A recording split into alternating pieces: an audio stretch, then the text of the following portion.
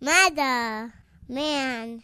Hi, this is Bob Weiss from Hangman Tours and Shaking Your World, and you are listening to Murder Metal Spreading Mayhem. faster than a case of the clap in a trailer court. Able to shatter eardrums within a 666-mile radius. A podcast more brutal than all the rest.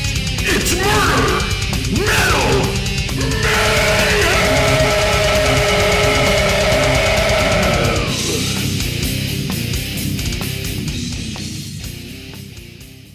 Fuck yeah. What's up, guys? Fucking A, what's happening, Pete? What's happening, man. Joey, CK? The Tuesday thing. Yeah, we got the whole gang here. Got Joey and CK in here. CK, of course, via Messenger, but good to have you on, CK and Joey. Good to see you. Good to be on. Fucking A, man. Why are you wearing a Cubs hat? What's up with that? Because your Red Sox suck. Living out in Illinois as long as I have, I've Adopted grown partial. them. Yeah, they're There's like my nothing wrong with that. favorite National League team. Nothing wrong with that. Nothing No, wrong I with that. I have a favorite National League team, and I would, if my team sucked like the Red Sox, I would,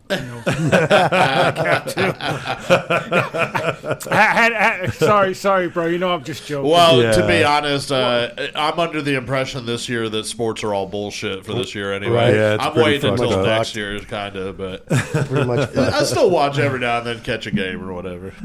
All right, well, we're doing our Patreon supporters only episode, very first one of this series. It's Yes, going to we be are. kind of cool, Chris. Yeah, We've been it's gonna be talking pretty about sweet. doing this, and we finally figured out a way in the schedule of doing this fucking weekly show of being able to squeeze in an extra one. Right, being able to have time to record where we're all able to get together. It kind of gets a little pain in the ass-ish. Yeah, especially, everybody's got stuff going on, so things are busy despite the pandemic. So if you're one of the chosen few in our 666 Club, you're hearing this episode now when we record it in 2020. Don't know when we're going to make it available to the rest. But for now, it's a Patreon only on the Cream City Cannibal himself, Mr. Jeffrey Dahmer. So Yeah. it's going to be fucking killer. This special episode is going to be different than a usual podcast. As you guys know, we're not going to do our typical Murder Metal Mayhem format. We're only doing Dahmer, kind of like how we did Nothing Zodiac. else. We've done a couple like that where Yeah. we've just done it on one topic. Yeah, it was Zodiac, and I can't think of the We've other done one. another one like Yeah. that. I'm pretty sure maybe it was BTK. My brain don't I, work I right. think it was BTK guy. Yeah, I think it was um, BTK, the last episode of last year. So there won't be a metal or a mayhem segment. We'll still play some bumper music along the way. Got a couple of good ones for you, but there won't actually be a metal segment. But CK wanted to get in on this discussion, Yeah, boy. so we're all here to do it. So it's going to be awesome. How can you not get on the discussion of this? Sick fuck? Yeah, for sure, dude. It's definitely fucked. No karaoke song, no Killer Cage match. That'll be next week if you're hearing this in real time when we resume our normal schedule. So this is going to be an all Dahmer episode, and we are recording this on August 18th, 2020, since some of you may hear this at a much later date, since it's going to be an exclusive to Patreon for the time being. We got some great interviews in store. Fuck yeah. Yeah, we do. We did some really Couple of good them. ones. Bob Weiss, Chris, that was good. Talking to Bob from fucking Shakers, it's great. Always great to talk to him and see him. Oh, Whatever. yeah. But yeah, his insight on tonight's subject is Yeah. pretty one of a kind. Yeah, because he, as we've talked about, Bob owns Shakers, and they do the Jeffrey Dahmer Cream City Cannibal tours there. But Bob actually waited on Dahmer when Dahmer was a customer in Shakers. So pretty crazy stuff. We'll hear from him. He also talked to some of the cops that were actually in the apartment the night they busted him. And then the guy that did the cleanup Him came talking into about that was Shakers to insane. have a few drinks. Fuck and yeah, you probably need a few drinks. Right? You know you need God a few drinks damn, after that's that. fucking Jesus. nasty. So, and Bob also talked with that lady that saw the last Dahmer victim run out naked in the street. Right. Her story is very harrowing, very interesting. So it's a great discussion. And we're going to divide Bob's interview clips up into three, about 10 minutes apiece, give or take. spread out throughout the episode. All right. Now, if that wasn't enough, we even added another one. I just did this one today with friend of the show and serial killer documentary filmmaker John Borowski. Always good to talk to him as well. Yeah, because Chris, we interviewed him at the Dark History Con. We did another interview with him on for the show. We've interviewed him 2 or 3 times. Yeah. John's a really good dude. Definitely interesting for the Dahmer discussion because he's on, his share of really good documentaries. Yeah. Joey, the Panzram one, the Holmes. Albert Fish. The Albert Fish one's my favorite. And But we're talking about, his upcoming multi-part with Gacy. yeah, that's a really cool discussion because we get into that. But he's also written books, and he wrote a book about Dahmer called Dahmer's Confession, which we'll talk about when we interview him. Really cool stuff and a very unique perspective on the case just because of his involvement with true crime for so many years and doing some really top shelf documentaries. So great friend of the show and good to have John on as well. That's a 20-minute conversation, and that'll be in one piece toward the end of the Dahmer discussion. We get into the confession and some of the stuff that pertains to his book. Huge. That alone is worth the price. Well, of Yeah, course, dude. Yeah, of course. Being a member of that 666 Club, membership has its privileges, We got our sponsor to thank, though, spellboundeffectsandart.com. Amazing stuff. Great fucking online catalog, Chris. Just sick shit. Dude, got some of it on the table. I got on the site and I saw the fucking face mask that he made. Dude. that was isn't awesome. that fucking Holy awesome? shit, Could you dude. imagine wearing sick. that somewhere? I bet it's hotter than fuck though. I know, but yeah, that dude, would it be looks so badass. to a metal show, Yeah. dude. That is Shit, almost a fuck that. must-have. I'm walking into dude. Walmart with that motherfucker on. Like everybody be like looking at me like, what the fuck With is the that? hat on, too? Yeah, dude. Hell yeah. That'd be crazy. Wear an entire outfit, like shoes and The apron everything. and shit. So Tony can do it, though. You can do custom stuff, Joey. You've mentioned that before. You can have Tony do a custom piece. If you're a band, you want him to do it a forearm carved with your band name like you did for us for the podcast. I mean, Amazing after I shit. see the fucking severed head Spike that we have here, fuck. basically that made me know, like, oh yeah, talk to him. If Yeah. you want something custom, just talk to him. You're gonna come Right. up with some badass shit. Oh, Fucking yeah, right, dude. because Tony's got a great imagination. Very original. I mean, Oh, that's, yeah. that's not fucking assembly line shit at all. No, and this lamp here is the fucking shit Yeah. too, the human skin lamp. So spellboundeffectsandart.com, can't say it enough. Good stuff. Support the underground. Tony Campagna is a great guy, and help him out and go check his products out. Huge thanks to everybody out there listening, Thank man. The all of you. 666 Club. Thank all of you. All of you motherfuckers. We really appreciate it, and that's why we're doing this extra bonus for you. So thank you very much. Also, thanks to Bob Weiss and John Borowski for doing the interviews. Check the episode description for links and how you can get in touch with these guys. Book a ghost tour at Shakers or get on that Cream City Cannibal tour or purchase one of John Borowski's books or movies. So, again, support the underground artists and small businesses. It's just they're just great people. So Fucking right they are. They support you, support them too. that's right. That's Especially, right. while the whole world's going through this fucked up deal, Yeah. these small businesses, if they come out on the other side still operating, you know that you had a part in that. And Fucking supported right. it. And That's true, dude. That's true. Exactly. Same with the bands. We talk about it all the time with supporting the bands. CK single-handedly is doing that with Yeah. buying every CD and Every album that goddamn comes out. thing you can. I think my wife's about ready to kick my ass. I'm sure the shoe manufacturers too. All the fucking shoes you No, I got. Jesus. stopped. I had to stop with the shoes. Fuck. I had, buy you I had to some- make. Now you ain't going I had to make anywhere, some sort of though. I had to make some sort of compromise. I want to get you Yeah, a but big that pair just- of those disco boots, No. like Antonio Fargas wore, and that I'm going Right. to get you, sucker. Yeah, but he With the quit buying fish swimming in them. Yeah, the ones with the fish are Yeah. great. But he quit buying shoes. That just gives him more money to spend on fucking music True, now. true, that's true. Shirts too. You can incorporate Yeah. shirts into it. Yeah, I got a lot of those too. So. I did get a couple here recently myself. Better Call Saul and a Satriali's Meats from The Sopranos. Right. my newest one is the Bad News Bears jersey. There you go. Oh, yeah. nice. That's cool. So we got a lot of stuff on our plate tonight. We got a young guy roaming the warehouse district of Milwaukee looking for a little date this evening.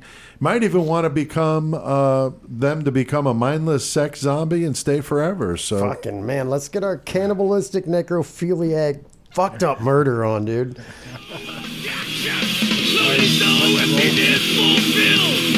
Physical passions and addictive thrill. Enough to download reality. Enough to shift the actual mystery. Yeah, the final embrace. Your cool tenderness. Memories keep love alive. Memories will never die. The excitement of dissection is sweet. how could we not play that, Joey? Perfect. really. 213 by Slayer. Fuck yeah. Chris, I mean, Can't really? not listen to fucking 213 by Slayer. That's right. That's a good tune. So yeah, playing that one. We got CK still with us. How you doing, CK? Hanging in there, guys. All right, very good. No trees falling down in No, Danbury we had tonight. a bad storm last night again, like in the middle of the night. Oh, Jesus. Fucking woke me and Laura up. She was freaking. Oh wow. Oh boy. But didn't lose anything, so knock on Good. wood. That's good. That's good. CK, whenever I sent out that package with a 7-inch in it, the fucking guy at the post office is like, Wildman Street, that's an awesome name. I had him say something one time here about that. Wildman Street. Like, yeah, it's pretty wild over there. That's great. That's That's awesome. great. I always wondered if that was somebody's name or something, CK. I think Is it that where was they- the name of somebody, of a last name. Okay, it wasn't you though. No, Okay, all right. I'm just making sure. no. All right, well, tonight, guys, talking some Jeffrey Dahmer, man. This has been one of those ones on our list that we knew we were going to eventually get there. We didn't know when. We're now 100 and going on 109 episodes, plus all the bonus extra stuff we've done. So we've done a lot of episodes. Lots And we of haven't fucking done this episodes. one yet. And it's been one of those ones, Joey and Chris and CK, that we just said, eventually we're going to get there. And we thought doing it this way with the Patreon exclusive. You guys have been out there listening. You get this shit, so fucking A, man. So we wanted to say thank you to the hardcore fans and listeners by giving them this bonus Dahmer exclusive. So we're going to talk about it. Definitely one of the most well-known U.S. serial killers out there. I bet he's like really, really high. Yeah. More than Ted Bundy or so. I just 'cause of would the think time. I would think he's probably Yeah. one or two. Probably in my probably right below Manson, because everybody knows Manson. Well, Yeah. I don't put them in the same damn Yeah, category, Manson though. definitely a different Yeah, animal yeah. altogether. But I know what you mean, though. In the true crime world, Manson is a big Yeah. name. Dahmer's another one. He killed 17 young men and boys in horrible fashion. To make things worse, you get into the whole cannibalism side of it. Yummy. Necrophilia. I mean, it gets fucking Yummy. dark, man. Not yummy. It's definitely the stuff of fucking nightmares. And what makes it worse is that it actually happened only about 3.5 hours from where we are right here. Of course. Which is pretty crazy. We've been up to Shakers. This happened right there, just a couple blocks away. He would have been took that tour up there. yeah, he Fucking was A. right there, I mean, he was in Shakers, and he would have been caught right after I moved out here to the Midwest. So definitely marks kind of an era for me when I moved out here. It was like Dahmer happened the year after that. It was just like, holy shit. Pete moves to the Midwest, see what happens. That's right. That's right. Now, Joey, what is it about Dahmer that just you find fascinating? Because I know this is definitely among your favorite true crime topics. Yeah, if I go back in my time, like, since I was fucking tiny, true crime's always been a part of my deal. But while I lived out in Connecticut, I can't necessarily say that I really knew any serial killers per se, just more like events that happened. And some that were close to me, so, that's what made it probably my fascination. Anyhow, I move out to the Midwest, and with that fascination in my mind, I get here, and I moved here in 1991. Oh, wow. And that's when Dahmer was caught. Was caught, right? Right. And so right whenever I moved here, that's all that was in the newspapers. Right. And to me, this is the first time I was ever out here in the corn, and to me, like, Milwaukee might as well have just been right down the road. Right, for sure. Compared to what I was used to. So I was like, holy shit, that's some crazy shit. So definitely very influential and, probably fucking shifted my direction in my mind a little bit. As high profile case as it was and all that shit like that. Yeah, and I mean, you can't, like I said, with the fucking media fucking exposed so that. sensational. They were talking about shit that you just like, man, you couldn't have read that shit in a horror book. No, Real it's talk, fucked up. dude. Yeah, I real mean, talk. it's darker than any story you could even come up with. And Chris, you and Joey went up to Milwaukee to go up there and kind of check out the old stomping grounds before we did Shakers. So what was that like when you guys did Spring that? Bash, it was kind of crazy. The neighborhood's pretty fucked up. I'm like, all right, I'm sure it's different than it was in 91 or whatever. It's been that many years, but like the building has been demolished since then, as everyone knows. But and it's that area where the building was is just a grass lot. There's nothing there. Okay, now what about the hotel though? Was that still there? Oh yeah, the Ambassador. We went to the Ambassador and had a drink there for sure. Oh, that's cool. Thought about asking the bartender, hey, so were you here when Dahmer was here? Right. But Yeah, I was like, because do we know what room that was in the Ambassador? He did that. I don't know what room it was. I don't think I'd ever heard of a room number. Yeah, I don't know if they ever disclosed. They probably that. didn't want people to know. Yeah, they're like, no, we still want to make money on this room. So. You probably make more money. That's well, true. now looking back, you'd been better off putting the lights around it. But back Dahmer's old room. That's probably fucking freak people out too much right then. They're like, nah. Yeah, I don't fucking think so. That's like in The Shining when the hotel had them use a different room number than what was in the book. Yeah. Right. And the room number they changed it to was like a broom closet, so they figured people wouldn't want to rent the room.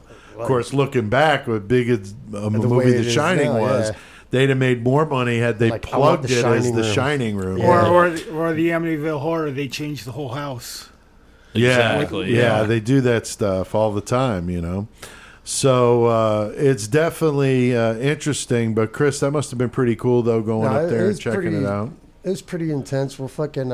We got some pictures. Fucking standing by the street signs at 25th and Kilbourne. Yeah, fucking. That's cool. Fucking That's right cool. on, dude. Now, CK, a few metal bands have been inspired by Dahmer. Obviously, that's kind of tailor made. We played the Slayer song 213. Macabre did a whole album about him, and Soulfly had a song, I didn't realize it, called Jeffrey Dahmer, which we'll play later. But did you come across any other ones in your research? I looked. I really didn't see any other ones. I'm sure there is. There's probably a couple obscure bands that probably have it that I didn't see. Oh, I'm sure. But I'm sure. Offhand, I didn't see anything. But I'm sure, like I said, there's probably, probably even non-metal bands and shit that.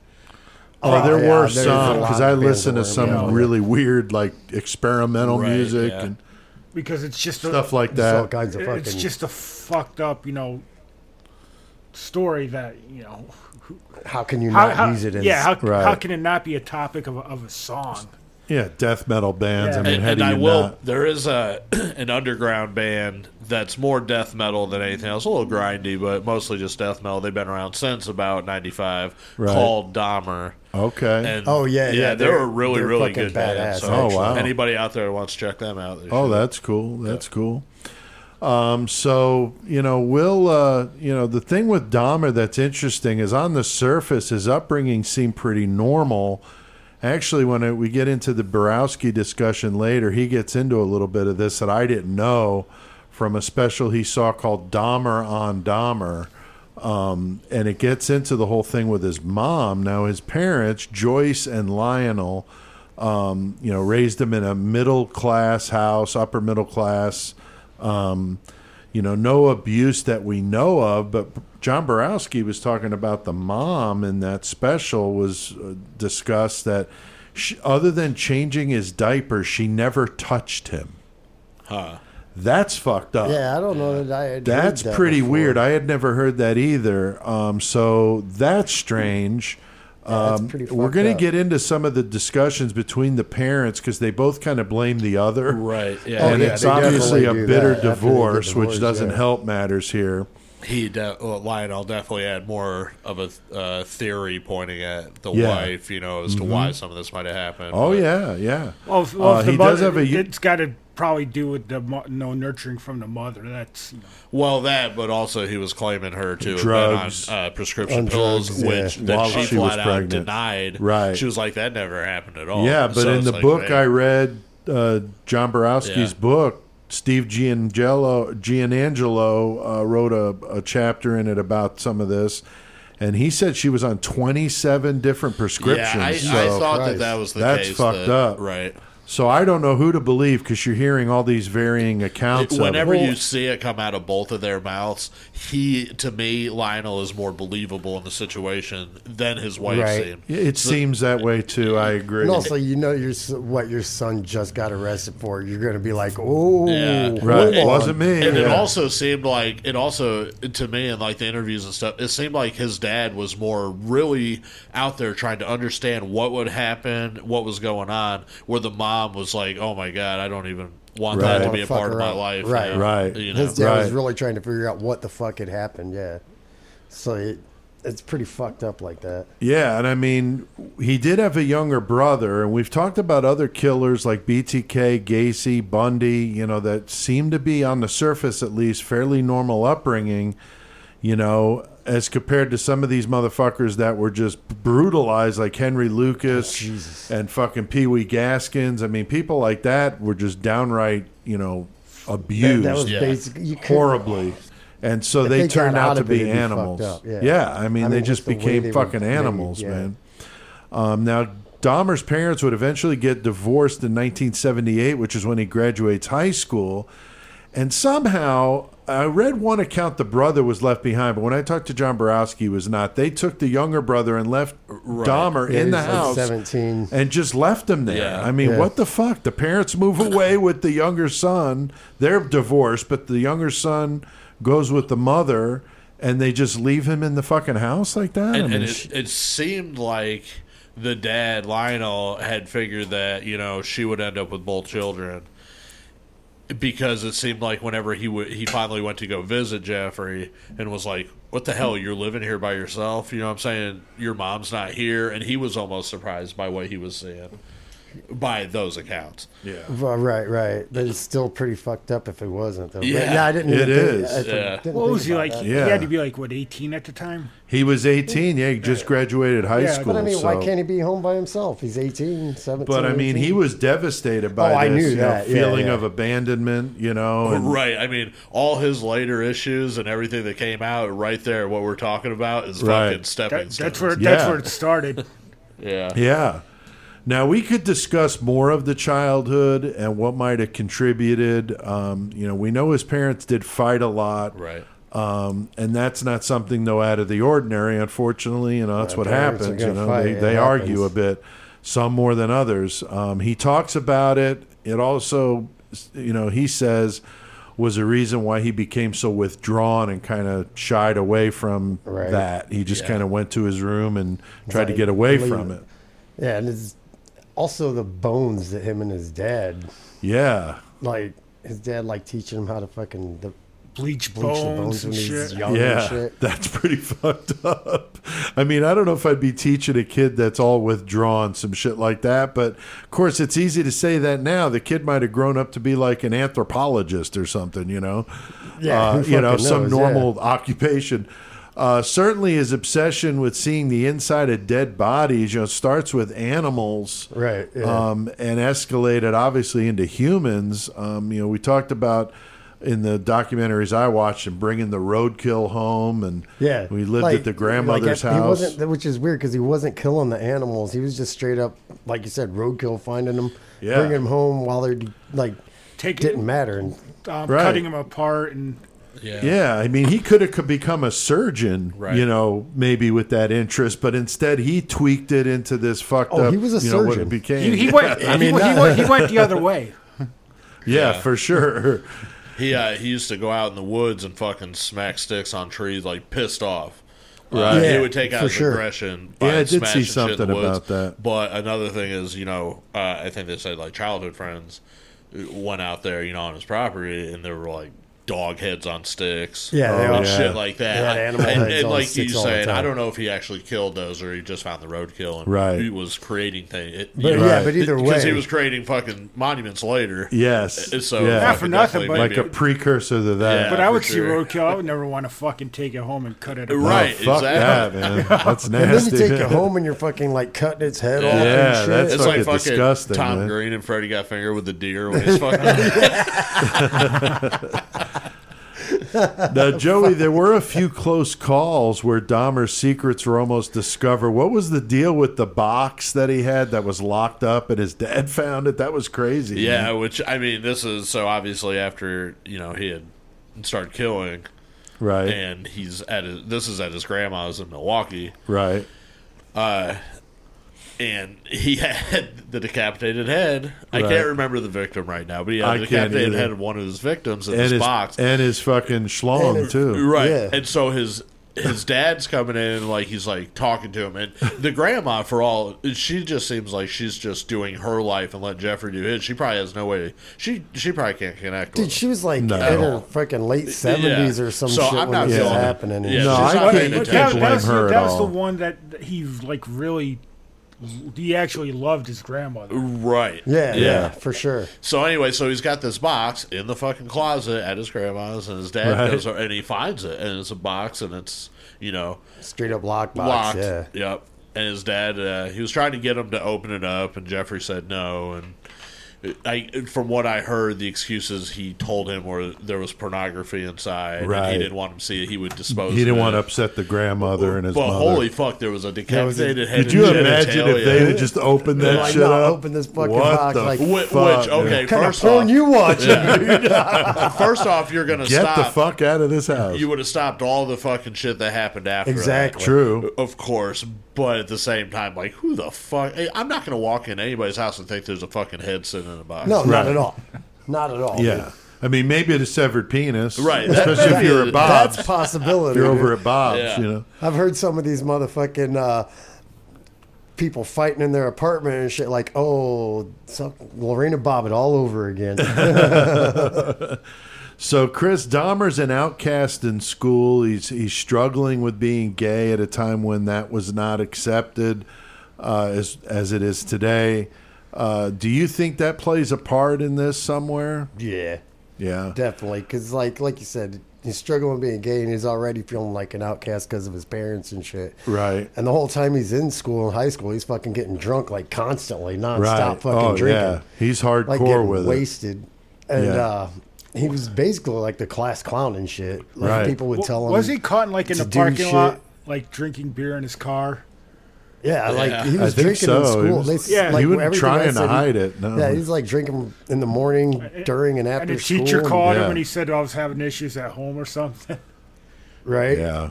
And Yeah, it's he like was a mess. Yeah, man. he'd tell all the kids, like, basically it was his medicine or whatever. Yeah, like, his yeah. fucking- yeah. And I always thought that was fucking one of the biggest reasons was the homosexuality. Because even in the fucking interviews with his dad after, right before Dahmer died, his dad, they asked him, about the homosexuality situation in the house, and he says, no, we wouldn't have approved of that. Right. Straight up still said that. Sure. So, I mean, if you're already, you can't talk to your parents about anything. right there, how the fuck are you going to get even deeper to the dark shit that they're dealing with to Right. find that shit out? So. Right. that is No, fucked that's up. true. I mean, it's true. It definitely, I think, would have contributed it to in some way. Right. Like I said, being the class clown, that's the only way he could act anything out in Right. school with his Get friends. some attention. Right. He was Right. hiding his sadness. Yeah, that's what Yeah. exactly. So his first victim is Stephen Hicks. That happens in 1978. So this all's happening at the same time. He's graduating high school, kills his first victim. His parents abandon him. I mean, Right. it's like a lot of shit all coming down at once. Is it coincidence, or did they kind of like light the fuse? is- With Which he, before this too, before Stephen Hicks, he had a spot that he would go to out by the house, and he Right. was watching for a jogger. jogger, yeah. and he was Right. going to fucking get one. He already had that plan in his head, but he never went ahead and went through with it. I heard that the one day that fucking he was actually going to do it, like the jogger didn't go It just by didn't that. go Oh, yeah, that that's day. right. That fucking day, he came out with a Wow. bat ready to do it, or Right. it's That's ready to go fucked up. get him. And that fucking day, that jogger didn't fucking show up. So Like, how fucking instead, crazy then he is that? picks up Stephen Hicks. Well, he had that hitchhiker fantasy, so then he Yeah, sees Stephen Hicks, yeah. and it's like, here we go, you know. So he picks him up, and everything was cool. But then Joey, when he tells him he wants to go home, that's when Dahmer fucking flips out. He's Yeah. done that, picked after up a this all the fucking, time, you know. a dumbbell and fucking clocked him upside the head. Yeah, a couple times, Like like 10 oh, no, I got times. a body. Yeah. yeah, and so Yeah, you know, no, he wanted fucking to had leave. a legitimate fear that guy was going to leave. And that he didn't want him to leave. Man, I mean, you don't know back then too. Like this dude could have been like, maybe he got advanced on by Dahmer, and the dude freaked out over that. You don't know Right. like those specifications. I That's think I true. had like seen he was something like that he was like, man, I'm about to go. You know, he obviously was going to go tell everybody this dude's queer. You know, whatever. Sure. And in those days, man, Yeah. that would have been the end of his life out there. Yeah, So it's hard to say. Like Yeah. you said, we don't know those kind of Yeah, details. it's like but- I can't let this get out, so I'm going to stop it at all costs. Yeah. And it was the body of Stephen Hicks that he dissolves in acid, which is what he had been doing with the animals, too. So he was Yeah. already Yeah. using that tactic to get rid of the body parts, whether it be animals and then, of course, into humans. So I mean, the fact his dad gave him a fucking chemistry set when Right. he was young. When he first started messing with the animals, his Right. dad was about it because he's like, yeah, I guess, something he was interested in. somebody was yeah. interested in. He's like, fucking, hey, I'm going to have my kids start dissolving shit. And Well, his dad's Yeah, a his- scientist. I was that- gonna that's say what I'm his saying. dad It's was in just that like a discipline. buyout. I don't remember. Yeah, what it I don't was remember like that, either, but his dad had a job in that field. Now, Dahmer joins the Army in 1979, so he's all by himself for about a year. He leaves to become a combat medic, which is one of those things the Army always tries to get people to do because a lot of people don't want to do it. Right. It's a very dangerous job because I always looked at it as if I'm going to be in the shit, I don't want to be worrying about 100 other people bleeding all over the place and I'm going to Right. get shot. Yeah. You know what I mean? Yeah. So if I'm going to be in the shit, I want to be, holding a gun, Right. I also So thought I it was never funny took that it. he was a combat medic as well. Like that was his role. He was help people that are in gore. Of and course, shit. of that course. was his job in the Oh army. yeah, that and he they- knew he would see it up close, you know. Right. So I'm sure to him I that bet you was, that might like have the been dream part of job, the- you Oh, know. fuck yeah. I didn't But even think of that. I remember type of when they play. offered it to me, I was like, nah, I don't think so. If I'm going to be in the shit, I want to have a gun. You know? right. So I wound up getting in the Cav and joining the Army as a cavalry scout, which was my job, like reconnaissance type stuff. Anyway, he's stationed in Germany. He gets accused of raping several of his fellow soldiers, male soldiers, after he drugs them. And it would be this kind of sexual misconduct and the excessive alcohol that would get him kicked out. I found it out he got an honorable discharge, but I'm wondering, when I joined in 91, and this would have been before that, it was the don't ask, don't, no, it was after I joined that it was that don't ask, don't tell, because they asked some pretty fucked up questions when I joined the Army. I'm not even going to get into it. Right. But I'm like, I already said no. Like, can you stop asking me these questions? Like, have you ever done this? Have you ever done this? Look, dude, I answered it already. I don't do that. No. So anyway, but this would have been even before that. So God only fucking knows. But the Army wouldn't have wanted to put neon lights around somebody being gay. Of course. So they may have just given him the honorable just to get him the hell out. But anyway, he gets out in 81. He moves to Milwaukee eventually to work at the Ambrosia Chocolate Factory. Yeah. The very first time I went up to Milwaukee, Bob introduced me to this lady that worked with him at that factory. And she was telling me some pretty interesting things. I wish I could have had the recorder because it would have been a good conversation. Oh, I bet it would have to been record. awesome, man. Because she was talking about how nice of a guy he was, and he was real shy, but he was always real pleasant. And he would always say hello. Like, she just total couldn't cover, yeah. believe it when she saw it on the news. Like, she said that would have been like the last person I would have ever thought to do something like that. So I mean, It was very they say fascinating. that all the time, though. Like, oh, They I never do. would have guessed it would have been him. Like, They but do. then there's the other ones that are like, oh, I fucking totally see that shit. Right, right. Now, CK, we hear that a lot. You know, these guys kind of appear normal on the surface, but under the surface, they're doing some crazy shit. I mean, how does that even fucking happen? I you mean, think? well, we pretty much discussed, as far as Dahmer, he probably internalized everything. So obviously, he's gay at a time where you can't come out and say you're gay. So you got that. You got the abandonment of basically his parents. right. You put that together with shit from his childhood, with the probably the roadkill. You probably put all that together, and plus he was diagnosed with mental deficits anyway. So you put it all together, yeah, he seems like a normal guy on top, but underneath he's a fucked up loner individual who has severe fucking issues and probably just acted upon his impulses. Right. Yeah, no filter to be able to shut it off. Most people can shut that blackout off. drunk. Just get fucked up and do crazy shit. Now, it was during his time in Milwaukee that he would frequent the gay bars and bathhouses in that warehouse district known also as Walker's Point.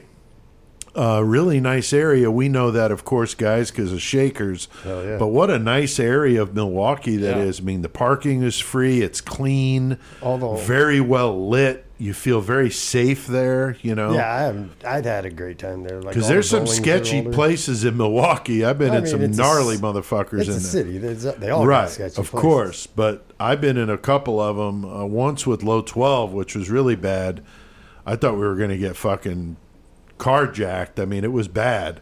And we were unloading our equipment, and I was scared to death. I'm like, it was a house party we were going to. Right. We thought it was a club. It was somebody's fucking house. Like, where the fuck is this? It was cool. It wound up being a good one, but, it was just like, and we're in this neighborhood? Like, really? Like, you better have 4 people standing out here at the truck making Right. sure it just doesn't walk away, So anyway, this is a nice part of Milwaukee. Nothing like that at all. And, he gets into, as he did in the Army, drugging men, he said in 86 and on, as his way, Joey, he could get them to do what he wants, right? I mean, basically. And you got to figure, like, these people are drinking with him anyway and all that. Right. So it's so easy for him because Oh, he's slipping in, sleeping course. pills. And, man, so easy. Because, like, oh, yeah, I'll get you a drink. I Right. got you covered. Yeah, for sure. That's why, ladies, watch your drinks. Right. That's right, for Fucking sure. dudes, too, nowadays. Yeah, Everybody. everybody. everybody. Now, shit. He was also arrested for masturbating in front of 2 12-year-old boys. Yeah. That's He didn't nice. get much, though, just disorderly conduct. I'm That's because thinking. that's because he told the judge that if I was just peeing and I didn't realize anybody was around. Oh, that's the crazy Mike story. Yeah, pretty much. yeah. No, he pretty much did though. Because he's supposed to do a year Right? for felony something, and that's after he fucking just pulled his cock out at the carnival or whatever, and Right, I remember. he got like a $50 fine for it or some That's shit. fucked up. That's fucked up. Now, Joey, I was fascinated to find out about his father that wrote the book as well, and that he had dreams where he committed murder. What the fuck? Right. That's I don't know much more than that, but what? Yeah, what was the I deal don't know with what that? to make of it. I don't know if, like you said, you don't know. He didn't really elaborate. It's like, man, if you're having a lot of dreams and it was like an a reoccurring thing, Yeah. maybe there was something to it. If not, I mean, I've had dreams where I kill people. I mean, who hasn't? That's what I'm getting at. I'm sure that most everybody has. Now, if you raise a fucking kid that becomes out to be Jeffrey Dahmer, then you're going to look at every one of them dreams that you had, like, oh, fuck, maybe I could make the connection. Because, like I said, with Lionel, it legitimately seemed like, man, he was just really wanted to figure out what and where it went wrong. And, Right. It was probably when he didn't talk to his kid about shit that yeah, he I needed mean, to that's a fucking big talk part about. of it, yeah. Yeah. Chris, the father, made a lot of claims in the book, as we mentioned, accusing the wife, Joyce, of being crazy and taking some pretty powerful drugs, prescription drugs, but she would have been pregnant. Now, her defense is, I was pregnant. Like, what doctor's going to prescribe me that? Right. So I'm not quite sure how to reconcile that, because you get two completely different stories there. She's got one, he's got another. They're going through a rough divorce. They're very gonna be bitter fucking- toward each other. Yeah, very. You know, so who knows who to really believe here? I really don't know what to make of it. I don't know. What do you think? Oh, I have no idea who to believe. I like Cash was saying, though, at least Lionel was out there trying. And Yeah. she just kind of disappeared, denying anything he said. Right. So, I mean, he could have said it. But I feel like who did you say that said she was on like 20-some drugs or whatever? 27. I don't remember. Yeah, that's what Steve Gianangelo Yeah, in that yeah. book, in this book here, Dahmer's Confession. And that's he what I'm talks saying. about If you that. can find fucking, verification that those were prescribed to her and this Yeah. and that, then that's fucking the proof right there. And that fucking Sure. kills her But theory what to me. fucking doctor Right. would prescribe 27 Unless she was drugs? doctor shopping too, Right, you and know, I you don't don't know, know. but- We but- don't know how she got these. If it was really like Joey said, Right. prescribed to her. And Yeah, not it could to have been mention, black market, This too. is Who the knows? fucking Yeah. 60s. And not interact with each Right. other. So I don't know. Yeah, Yeah, it's, this is there's so nine- many conflicting stories. Yeah, I What we're feel like trying he to was say born here in is we don't know. 60 or 61 or whatever. And it's like, man, back then, who the fuck knows, man? These doctors fucking might have been about giving you some pills. Like, dude, Yeah, I don't know. think of fucking Dazed and Confused when the old pregnant girl's in the liquor store smoking a cigarette Yeah. behind a bottle of Jack. well, and not shit. only that, but I mean, Like, for real. dude, Yeah, back in it the happens. 80s and shit, it wasn't uncommon for fucking parents to be like, "Oh, you're not feeling well today? Here, take a Valium or something like that." You sure. know what I'm saying? Well, sure, And of now course. it's like, "Oh no, mom, I need like 4 Valium. I got a tolerance." Yeah, I get fucked up on that shit. I need a Valium, a Percocet, and Well, here we got a little piece, the first piece of the interview series here. Bob we did this Weiss. one with Bob. Talked about quite a few things that will give you some insight into what we're talking about right now. From the vantage point of he was the owner of Shakers, which is right in this district, right in amidst all these gay bars that Dahmer was going to. And Bob talks about actually waiting on him, very fascinating, and some different things about the neighborhood and that part of the story. I can't even say enough how if people are up by Milwaukee, take that Cream City tour. Oh, it's so cool. Because as much Dahmer shit Learned as I a was lot. into my whole life, that was something completely new about Yeah, it. Like, yeah, super cool. it's fantastic. We talk more about that later, and Bob explains what that is as well. So check this first clip out. We have the privilege to be doing this interview with Bob Weiss, the owner of Shaker's Cigar Bar in Milwaukee and the purveyor of Hangman Tours and the Jeffrey Dahmer Cream City Cannibal Tours. Thanks for taking the time from the pandemic to talk to us here at Murder Metal Mayhem. I've got my co-host Chris Shaw back here with How's me. it going? How's it going, Bob? Pete and Chris, I am honored first and foremost to be here. I appreciate your calling to ask me about these things. I can't express how happy I am with life in lieu of this pandemic going on. Hell yeah. But we've done the best we can to spend our time wisely during our shutdown. I've had a huge reinvestment in the property at Shakers alone, and all 4 floors have gotten some extraordinary workmanship on it. So we brought in this craftsman who's just got this team thing, and really lovingly have done as much work onto the Shakers building as we can. Oh, man. 1894, so it needed the right hand to work on this, and it is gorgeous, Pete. I can't wait till you guys come back up and see it. Yeah. Oh, wow. Yeah, it's because we definitely miss being up there, man. And we've got this special episode coming up that we're doing on Jeffrey Dahmer. So we thought it'd be awesome to have you on here since you were living in Milwaukee when the murders happened and everything. And what was it like to know that was going on at the same neighborhood as Shakers is? Can you believe it's been almost 30 years since he was caught? I know. I did the math. I thought the same thing. Like, wow, it doesn't seem like it was 30 years ago. Just the other day, we had Cream City Cannibal Tours, and the press is like, it's only been 20 years, or it's almost 20 years. And I'm like, where did that man, oh man. Right? That's crazy. So, yeah, what was that like with that going on right there in the same neighborhood? That had to just be crazy. Well, it was harrowing because, obviously we didn't know that he was hunting people and what he was doing at the time. But as soon as we found out, obviously, when they caught him in July of 1991, it changed the perspective on so much, that neighborhood, business, Milwaukee overall. It had significant ramifications and effects on everything. So when we opened up in 1986, and my intent with Shakers was to shake up the local food and beverage scene. We certainly did that. We had kind of a Foxy diner kind of approach to things. We had this real hip kind of active things. We had bar staff that was really into the food, and of course I had the right cooks, and the food just really rocked. So that's something that we were doing that was unique. But we were in this warehouse district of Milwaukee that had been kind of almost like a vacuum that time had kind of forgotten, right? So this beautiful old architecture was everywhere, but it wasn't necessarily busy. So I opened up there, and you've got gay bars to the right and gay bars to the left. Right. Area of town that they could flourish in because no one really cared what took place there, Right.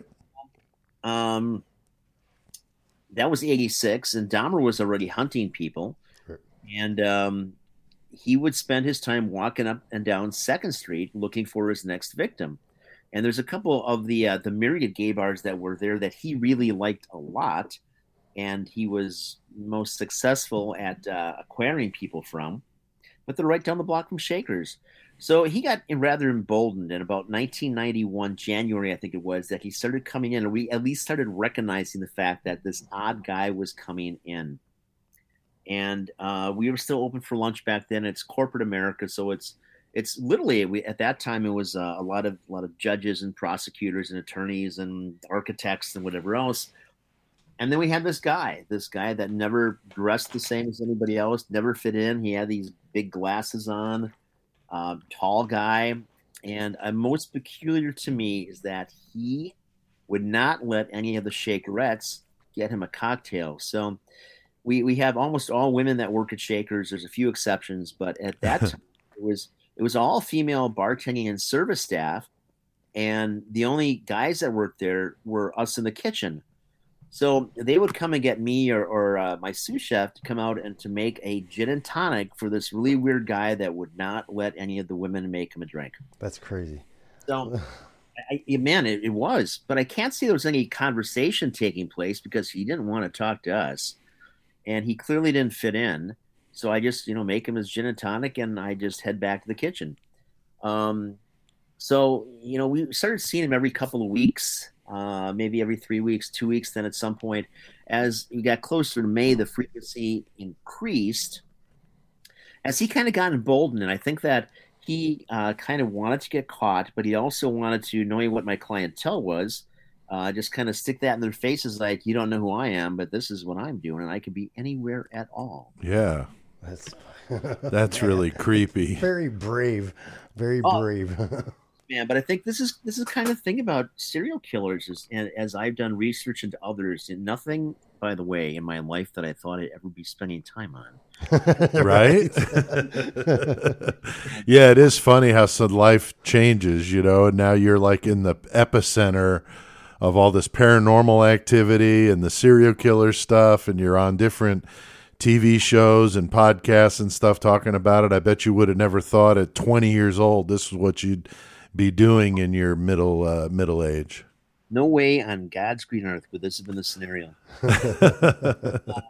It's interesting. It's fascinating because you find a part of life that you just don't see in normal everyday experience. And yet, if I had a point about this, you do, because you just never know who that guy is who's walking down that street, that guy that's sitting at the table next to you or anything else. Yeah.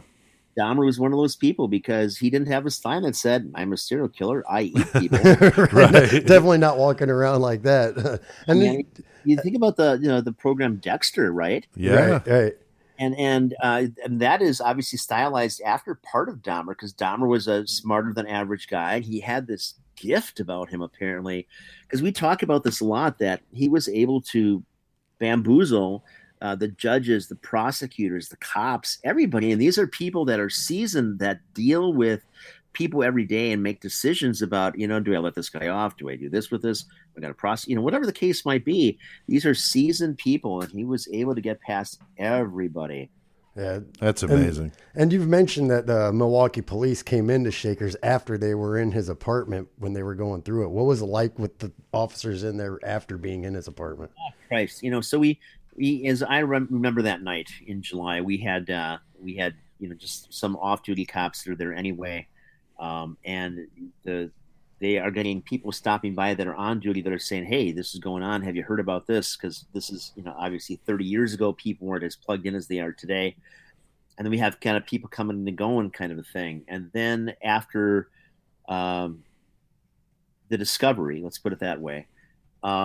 We had these two guys come in first that Tom Jacobson was the lead guy, and he had a contract with the city of Milwaukee for hazardous waste removal. Oh God. Yeah. Oh man. Yuck. So his firm got the call. Not obviously, this isn't just like a body by the side of the road. This is more onerous. So you get there, and now you've got refrigerators and freezers that have heads in and body parts and whatever Jesus. else.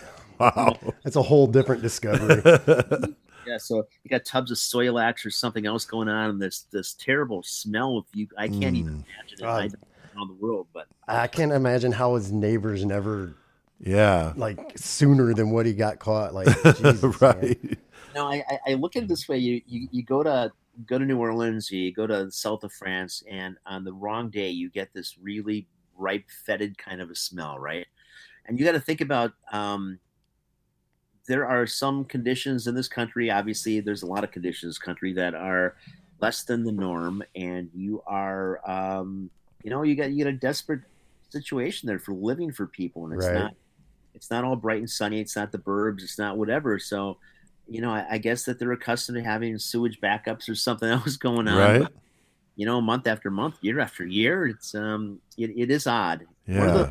One of the very many peculiarities about this whole caper is how people didn't get torqued up to the smell, and or even with the annual visits by the building inspector, the plumbing inspector. Right. Yeah, how can they miss that? That's just insane to me. Exactly. How do these people that are out inspecting not sniff this out? No pun intended. Right. So that was a good little clip there from that interview we did with Bob. Very fascinating guy. Really love talking with Bob Weiss. Chris, I know you love talking about with him too. about that there, like you at the end there when he was talking about inspectors not noticing shit. Like, what the fuck? And you know what's cool? You talk about going up to Shakers and how cool Bob is. When you go up there and he's there and he's out on that front deck, smoking his cigar, having a drink. He's really good socializing with all his customers. Everybody. So fucking Makes you cool. feel at home for real. It really does. I know every time I go up there, he always says, "Welcome home." So it's pretty cool. So, all right. Well, the 1994 interview with Stone Phillips was really good. He talks with Dahmer. His father is, of course, there with him, but the mom is done separately. Right. Because these two are fucking not going to mix. Yeah, they ain't going to get along together. No. Hearing the mother was very interesting. She felt that the upbringing was very normal and very similar to her own. She said her parents fought and that many marriages end in divorce, which is true. Right. His father talks about how she had these strange seizures, and we talked about the drugs she was taking.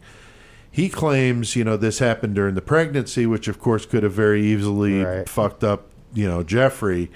However, the mother denies this, and as we said, we got two different opposing. We don't know what to make of it. That is fucking weird because I did see something about he would like fake seizures when he was in high school and shit too. Mm-hmm. So that's pretty fucking weird. It is very strange. So who knows with this? But we're just telling you what we've found out as we go through it.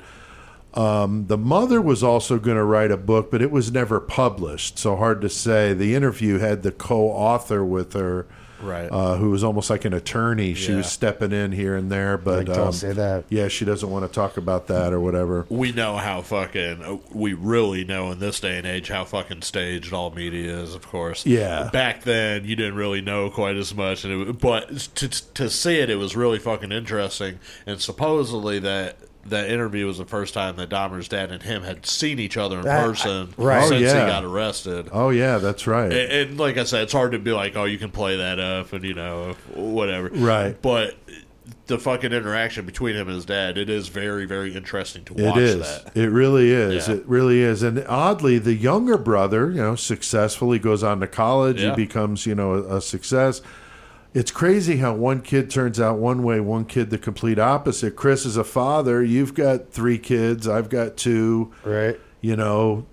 We know the kids are different. My kids are very different from each other. It's just weird how that is, My son's obviously different. He's older and he's off doing his own thing. Right. The girls are kind of one and the same, but they, like you said, they both have their own thoughts of what they want to do. Right. Like even what they want to do in the future or whatever. Sure. So, yeah, So, you can it's see that. very feasible that one kid could have been unaffected by this whole weird marriage. Pretty sure my And the other youngest one is gonna like be a killer.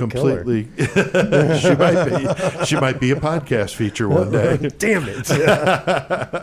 Now, Joey, when did Dahmer start to escalate his murders? And can you give us just kind of a snapshot? I mean, I know there's 17 of them, and we're not going to get into the detail of each one, but just generally go through the victims. I mean, how many and how spread out were they over how many years? Well, I mean, as we all know, his first victim happened in Ohio. Right. In 78. Right. And there was, a lot between that one and, When he started going off in Milwaukee. Right, exactly. Right. So it wasn't until 1987 is whenever he took the second victim, Gotcha. Steve and Tommy.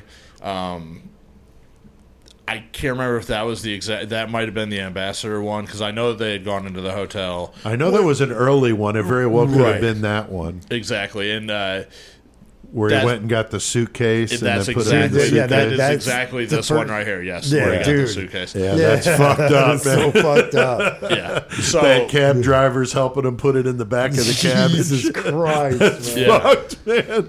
That takes some brass fucking balls there, God man. Like, damn. just saying fuck it, Help me, bitch, like, seriously? What do you got in here? My zombie. Yeah, that would have been funny if he would have taken the same cab as Richard Cottingham with his That would have been bowling pretty ball fucked up. bags. Yeah, right. Pretty fucked up. So anyway, he he kills. Was it 2 there at his grandma's? right. And then Right. she kicks him out in 1988, and he goes and gets the infamous apartment 213. Right. And he had 13 victims over that time to account for the 17 that he killed, Gotcha. which he got caught, like we were saying, in 1991. So basically, it was like a 10-year killing spree Right. of just hardcore brutality and fucking Very madness. much so. And I mean, the things that he was getting away with, and the fact was, he had fucking body parts. The shit smelled. Yeah. I don't know, man. I mean, stuff the in fact the that he lived fridge, in such a stuff fucked in up the place. freezer, Yeah, stuff like was he in the process of cooking stuff? It's don't hard think to so. tell. I don't think so. You know how that is. Like fucking Yeah. media, they were talking to that shit with Oh, that sure. Geen too. They're like, "Oh, you walk into Geen's house," and it's like some of that shit wasn't really true. But Right. With Dahmer, But he did have He had parts 9 in the, vaginas in a shoebox, though. You know, what I'm saying that's true. There's That's that. true. That is true. There's There had that. to be there had to be a stench when you walked in there. Oh yeah, I mean, they did say that some of the neighbors complained, but I don't think they. No, not they really. definitely complained. but Nothing really came of it. No, but- and apparently it's not like the fucking health department or any kind of building inspector came to fucking. Wow. So Because I- it had to be awful. Oh, in it there. must have been. God, I mean, I it's can barely take it disgusting. when the garbage and the I kitchen know. smells, let alone. Oh, I know. Yeah. Yeah, I couldn't even imagine it. So 1991, when it all came to a head, of course, Right. It wasn't even the reason why it all stopped was because fucking one of them escaped, Yeah. Yeah. and that somebody out on the street saw him, and Right. contact police. Which is that lady Bob talked to on his Exactly. show. Yeah, it was The- fascinating. And that kid. Oh my god! Because there's so much to talk about. Because there's of course there was one other escape beforehand. Yeah, the Asian kid. that got out, and then the cops gave him back. Yeah, he was Yeah. like a 13-year-old Asian kid Yeah. that like got out. Had been brutalized, and Dahmer left him in his apartment. Went to the bar, had some drinks, come back. He's outside talking to these chicks, Oh, And cops show up, and he's like, "Oh yeah, he's my 19-year-old. He's 19. He's like a friend to lovers quarrel or what the fuck ever." Right. And the cops just let him go because, like you said, they didn't want to deal with the old gay dudes in that time in that area. Like, I don't care, get the fuck out of here. That's what's so fucking crazy. I mean, That's A, nuts. it's a young person. Right. B, they're obviously intoxicated or on drugs. Yeah. Right. How many of them were under 18, Joey? I don't know. I would have to look that up, to be honest. I know there was think, him, and then the last one was under 18. Yeah, I think there were only a couple. And you know what else I was trying to look up, but I can't fucking remember this goddamn fact. I think it was that Laotian boy had a brother who Dahmer he killed one, molested the other, or something like Yes. that. Oh, wow. Or maybe the kid that got Something away, like- yeah. he had killed his brother earlier on. Oh, my God. Yeah. That's fucked. Wow. I do remember hearing something about Oh, okay, that. yeah. Fuck. No, this is what it was. The boy, 14 years old, right? The one that got out of his house, and Right. he was the brother of the Laotian teen Dahmer had molested 3 years earlier. Prior, okay. Right. Wow. So yeah, that's just fucking crazy. That ass is shit. fucked up. What a horrible coincidence, you know? What a terrible neighborhood. Right? God damn, for CK, real. it sounds like his parents, obviously, we've been talking about it, their health issues, even their mental health, both of them seem a little off here. And managed to get him even more twisted up. I mean, what do you think? It sounds like kind of a concoction of all these different things we've been talking about. Yeah, and it's just he's probably had all these deficits, when he was younger, obviously, and Right. plus his parents. He probably inherited some from his parents to begin with, Right. Yeah. and he And put the it drugs together, she was taking, if she was Right. taking them, and that could've fucked him- obviously is going to that fuck could him have, up. fucked him up even more. Oh, sure. And you put it together, and this is what you get. You get a fucking this guy who's just a fucking monster, man. sadistic fuck. Yeah, I mean, the details of these crimes are absolutely horrible. I would like to talk about just the general way these typically went, Joey. I mean, he's at the bars. Right. Chris, we took the walking tour, so we were actually Yeah. in front of these places. It was I really mean, they're not open anymore, but right, yeah, the very building- interesting. Yeah, The it's tour's pretty so fucking fucking crazy. cool about that stuff. We're going to get into that later. But, what was his thing? He would stand and check out these places, and on the Right. street he was picking them up? Yeah, and I mean, well, and in the clubs too. But Dahmer, okay, so this guy who already is fucked up in the head, he's already fucking killed and everything else. So And he's he's cool there. with Well, yeah, but so all everything was probably anti that lifestyle, homosexuality. Right. Over here in Ohio, then all of a sudden he moves to Milwaukee. There's a gay nightclub. Sure. There's a There's a whole whole strip. area right where he's Oh, yeah. accepted. The problem is he's not being accepted in this at the right time. Before shit gets too haywire, he's already fucking crazy. Right. Right. So he's like, okay, now he finds this nightclub or this nightlife. He's got these, already has these incessant desires. They're in him. He's killing. So now, yeah, like he says, so he's watching guys. He's meeting them outside the clubs, meeting them inside the clubs. Big thing he liked to do, photography. Yeah, Oh, yeah, yeah, you would that's take how him. we lure them back. Right, he would be Right. like, hey, I just I'll want to take take some some pictures pictures, of you. right. Find a- I'll give you some money. A lot of these people didn't have money in that Yeah, neighborhood. find Right. a sex worker or whatever. I Yeah. give you money to He's fucking like- come take some Sure. new And pictures. a lot of times you'd be like, man, we ain't even got to do nothing. I just wanted to get some pictures Right. of you. Come back to my place. Sure. I'll give you some drinks. Yeah. So Give you some that's drinks, what they give you some do. money, Yeah. He fucking lured a boom. lot of them back to his place because, he got in some trouble too because he was drugging the people in some of the clubs, and they knew that, like the club, Yeah, like- and so Yeah. he got He like got 86 banned from 'em, yeah. right, and people were like, no, Okay. that dude, he's got problems. So some people already knew that he probably Right. stay away from him, Right. But he's got these other guys. He brings them back to his place, Right. He would take some pictures with some of them. Boy, what his thing was, he would drug Sure. them. Right. He would be like, okay, I'll get you a drink, and I don't know exactly what he was mixing in Right. a house and something, but Sure.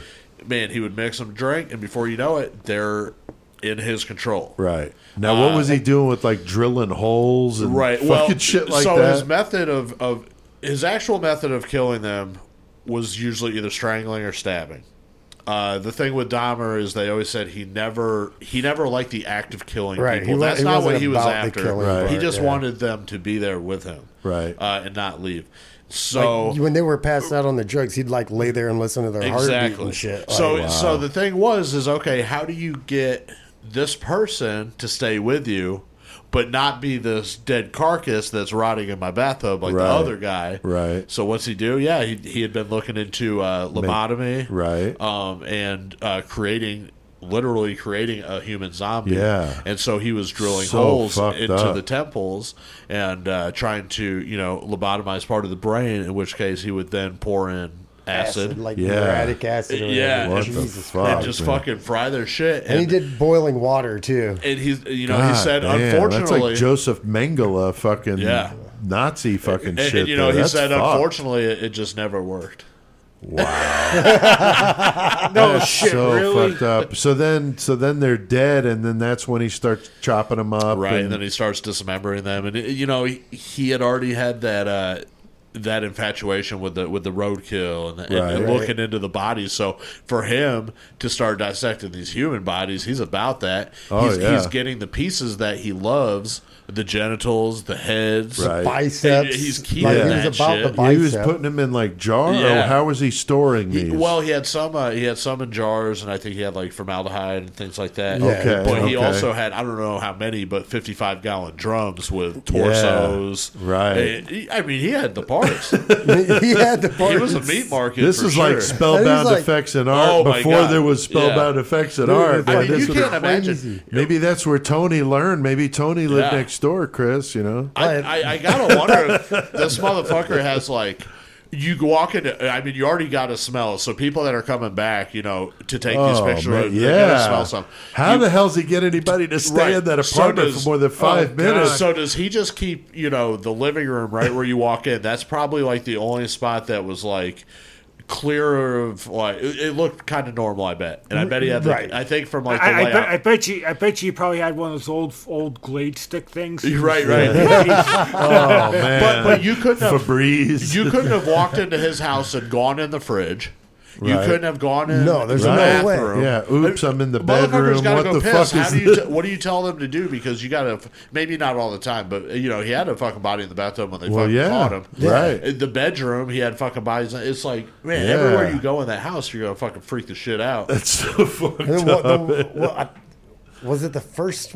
I don't remember which one it was, but like the decapitated head, he boiled down and started painting them gray and shit like that for his altar. And, or whatever. yeah, he was trying to make the altar, and of course, the final thing, the final taboo of Dahmer. Well, necrophilia, of course, too, having sex with the dead bodies. The Right. big taboo is the cannibalism. Yeah. Right. Which for sure. it made him the sensation of what he was, the Right. Milwaukee cannibal. Like Right. about it. Right. Yeah. And he did that, and his reasoning was he wanted them inside of him, Right, so that he forever. could possess that shit. Yeah. And his favorite movie was Exorcist 3. Yes. And he would We've watch talked that shit about how over- yeah. amazing that shit Yeah, is too. and man. he just fucking Legion. had ideas to connect that shit, and wild. Yeah, definitely. I feel like Dahmer probably, like, they didn't really talk about. I feel like he probably did a lot of drugs too. Yeah, He probably you're did. probably right. You're probably Fried right. his fucking Because brain. whenever they talk to him, like the Stone Phillips interview and all that, you're seeing him and he's talking. He's pretty like a normal dude. Like Right. he's there. Like I wouldn't call him Sure. like too insane in that situation. No. But at the time when he was doing all this shit, man, I bet his mind was just so fucked. He's like, man, I'm a crazy motherfucker into Satanism and fucking, Yeah. Oh yeah, I'm sure he was a lot different on the outside than Yeah. after he was inside and clean. Oh, big for time. a while. Yeah. Now, Chris, we talked with Bob about his interview with Nicole Childress. She's the woman that was there when the last victim of Dahmer ran out into the street naked and dazed. I mean, that's a fucked up story, man. Yeah, and listen, I mean, even secondhand from Bob, like hearing the Yeah. story was pretty fucking insane Yeah. to like have this happen in front of you, and Yeah. she was pretty fucking young, like Yeah, and 19 it or ruined her something. life. I mean, she's Yeah. been hounded. I mean, Right. it's pretty fucked up, the stuff Bob talks about in that interview. So we're going to play some of that from the person that talked to this woman that witnessed that last victim running out. So check this out, and we'll be back on the other side. Now, you've done some Shakers videos on YouTube, which I think are awesome. It's a great way to get the word out, obviously. The one you just did with Nicole Childress, She was a witness to part of the Dahmer experience. Can you give our listeners a little insight into what that was like talking to her? Again, not to use the word too often, but it comes up a lot of the Dahmer lore, is that this was a harrowing conversation Oh, wow. that I had with her, because here she is describing being a 17-year-old girl with her 18-year-old cousin, and they're walking down the street, and they see this kid that's kind of staggering towards him, who's got a hole in his head, and he's bleeding from his butt. So the kid is completely dazed and out of touch, right? Right. So they take it upon themselves to call the police. And you got to think about, again, 30 years ago, what this would have been. So you're in a dark street, right? And you see this naked kid that is kind of floundering around kind of thing, and you're taking it upon yourself to call the police and report this. So the cops get there, and I've known the 3 cops that were involved with this.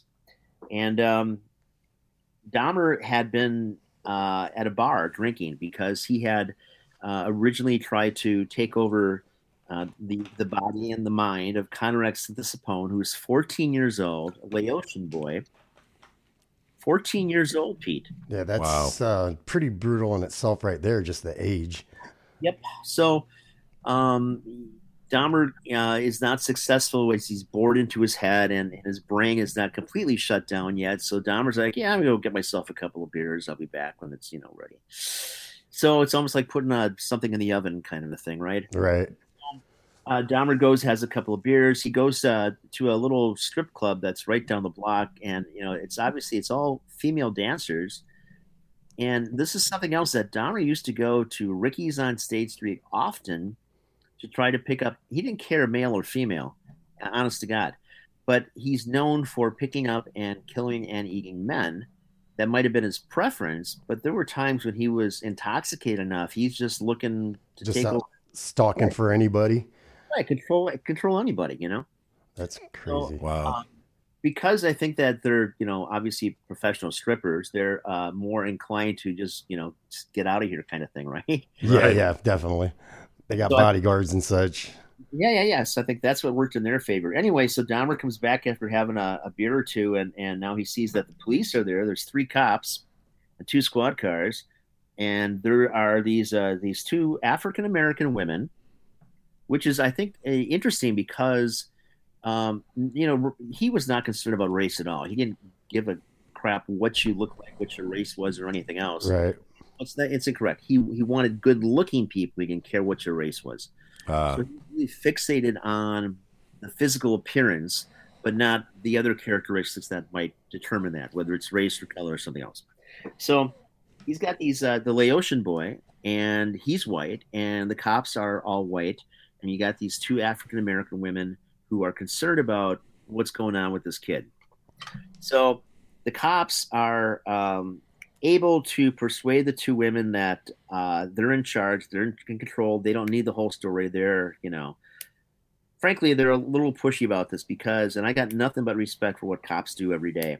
Yeah. But in this case, they got 2 young girls, 17 and 18, that are trying to tell them not necessarily how to do their job, but what the 411, right? Right. We're telling them what the situation is right now.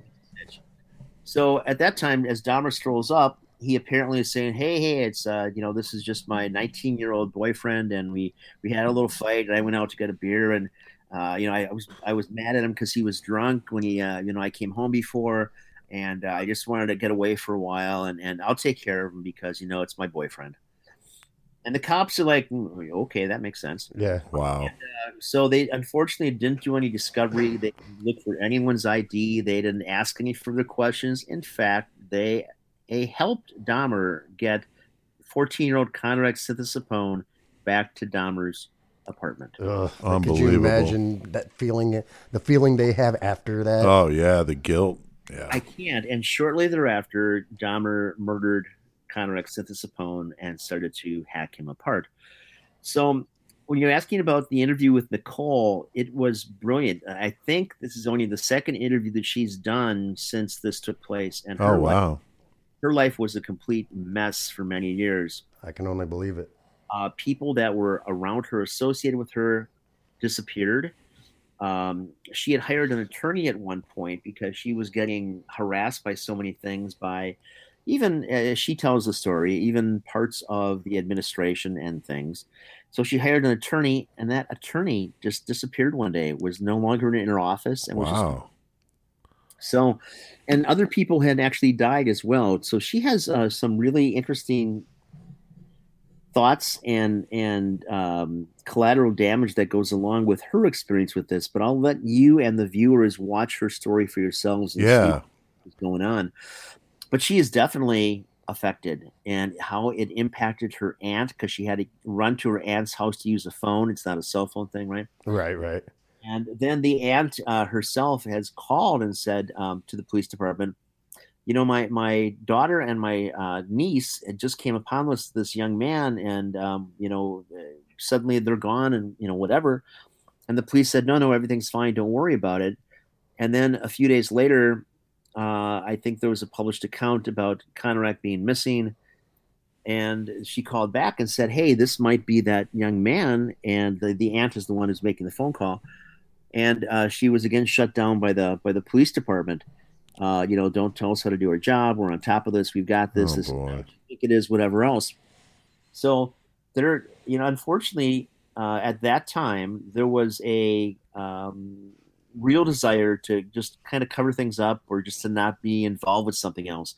Policing today is a much different thing. Again, cops today, they go through a much different, rigorous training process.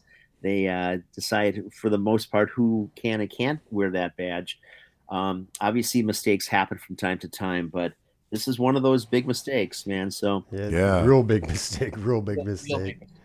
I mean, her entire life, Nicole's entire life to this point, has been deeply affected. Now she's got her own hair salon, and she seems to be doing okay with that. And she's got a really good attitude. But once you talk to her a little further, you kind of get into this other underbelly that you could just see. Man, it's like people who fought in Nam. It's just not. Yeah. For sure. Now, how much of a mark did the Dahmer crimes leave on Milwaukee, and do you or the city in general still feel it nearly 30 years later? A huge impact. I mean, for many years, you had every major news or media source in the country and beyond that was down on 2nd Street, and that was filming this, the Island of Despair kind of a thing, because it's the warehouse district anyway, and there were some rough times in the early 1990s, and this just really, it was the hammer on the nail that just drove it to its own death for a while. And it did, quite frankly. So we've had a number of documentary companies, or even the BBC was through last year, doing a piece on the ramifications and repercussions of, the impact of having a serial killer living in your area and what that does to the community. So certainly from a business perspective, it was like Deadsville, because people didn't want to go down there. For sure. I can believe that. Yeah, if nothing else, it kind of put a point on the fact that, this is also where the alternative lifestyle people are. Right. Not that we cared about them before, but this is where they are, Right. And then and suburban America, of course, was bothered by that. And so that had an impact. Fortunately, that's all gone now, because every one of those gay bars is no longer in business. And I'm not saying that the gay bars themselves are bad. I'm saying that times have changed so that, first of all, there's not, in my mind at least, there's not a reason to have a gay bar, because everything's so integrated. And Right. frankly, who cares if you're gay or something else? Sure. Anymore? So there's not the need for them. But every one of those joints has either changed their format tremendously, or most have just gone out of business. Or I'd even suspect that the city probably helped some of those go out of business. I'm not privy to those conversations. Right.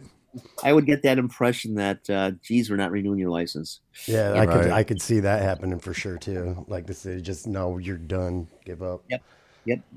So, but I mean, it was incredibly bleak after that, and literally, you'd have these news cameras that were just down there filming the dead street. You could lay in the road and not be hit by a car.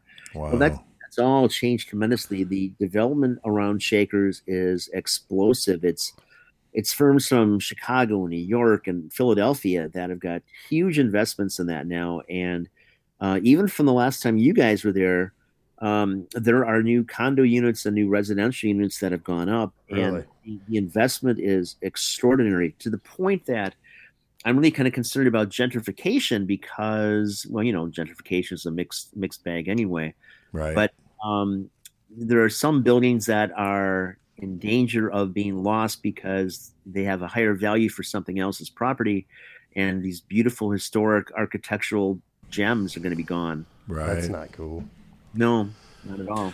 Very fascinating. Talking about that was wow. Yeah. That's like you said, hell of a fucking story, dude. Like, Really, Jesus for sure. Christ.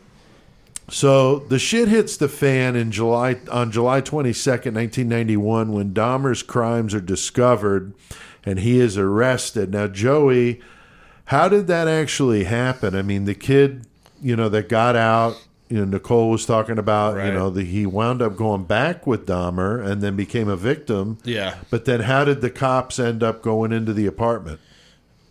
For whenever he finally got busted. Yeah. Like, because that was a totally different situation. Like, they brought that child back to him. Right. He eventually killed him, of course. Right. I mean, that was fucking... Yeah, the cops got a lot of shit over that Yeah, one. for sure, yeah. man. That's awful. I think by the time that the second incident occurred, we just heard in the interview. Right. I mean, what do I think the difference between the two situations was? Is there was somebody there that really fucking was like, no, this shit is wrong. Something's fucked up here. Right, yeah. Where everybody I just wonder, was it the smell that made them go in, I or don't was know. it like just him acting Yeah, sketchy? Or? I don't know if it was that or if I don't know what the exact reason was that they ended up doing that, or if they just had the actual probable cause because of the situation that was going on. And I think that the child might even, or victim might even had given a description. Oh, sure. Of what they had seen. Right. Like I said, I wish there's so much about this, and so many people have written different stuff. I know, but I thought that there were accounts maybe where they had seen a body in the bedroom, of one of the other victims or something like that. Okay. Well, something had to definitely tip them off. Absolutely. Now, and like you said, fuck, how does the smell not tipping you off? I know. That's what I'm amazed at. But, it's easy to isolate these things down. I mean, in an apartment building, I've lived in apartments, you get somebody that just... They're cooking certain ethnic foods. Thanks for cooking fish tonight, bitch. Really strong and it stinks, So you have a lot of that, Right. God I mean, I don't know how many apartments there were in that building, but if his was 213, obviously there's a lot of them. And so, it's, there's probably, it just got pushed off, landlord not giving a fuck. Now, we're going to talk here, play this clip from the John Borowski interview, who wrote that book, Dahmer's Confession, I've been mentioning. And here's what John had to say about Dahmer. Very, very interesting stuff. He talks a little bit about the mother and the relationship there, but he gets more into the after he's captured or arrested, the confession, because that's what his book is about. And very, very interesting take on it. So check this out. This is a longer clip. This is about 20 minutes, but it's worth it. Give it a listen. Pete Altieri with Murder Metal Mayhem, and I'm doing this interview with filmmaker, author, podcaster, and more, John Borowski.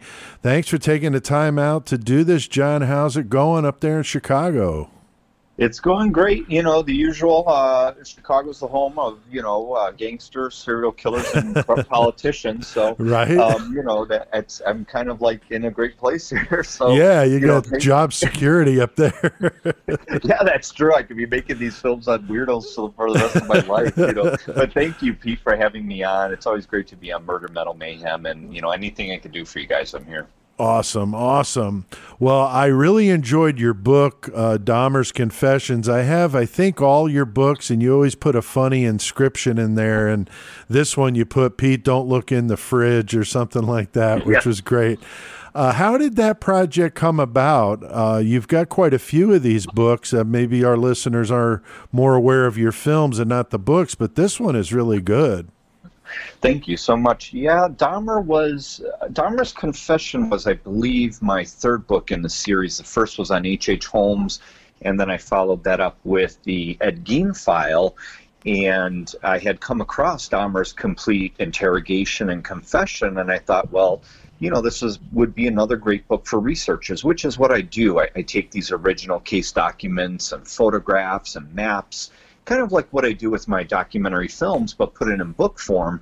So they're great, complements to either my films or, serial killer culture or any other works that are out there. And it's just an easier resource for people to research, rather than, searching all over the entire United States or, trying to go to courtrooms in Milwaukee to find the info. And it came about after the Ed Gein file was published in 2016, and Dahmer's Confession was next in 2017. And, when I was going about it, I knew I had to kind of not only break up the monotony of the confession, so I inserted some, newspaper, segments and some maps of Dahmer's apartment and some other artwork.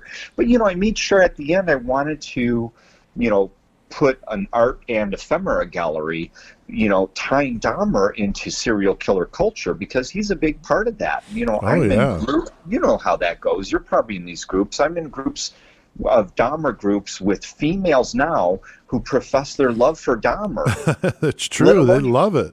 They love him. He's dead and he was gay, but they still want him. They do.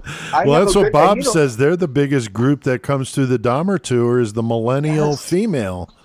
Yes, they are. And the females are the largest demographic for true crime, but especially, some of them like Dahmer. And I don't, bemoan them. That's great. There's nothing, they can't get anything out of it anyway. I'm a friend with a girl in Australia, and she's bought my book, and, I see her posts where, she posts pictures of her kissing Dahmer and stuff, and I'm like, I just think it's cute.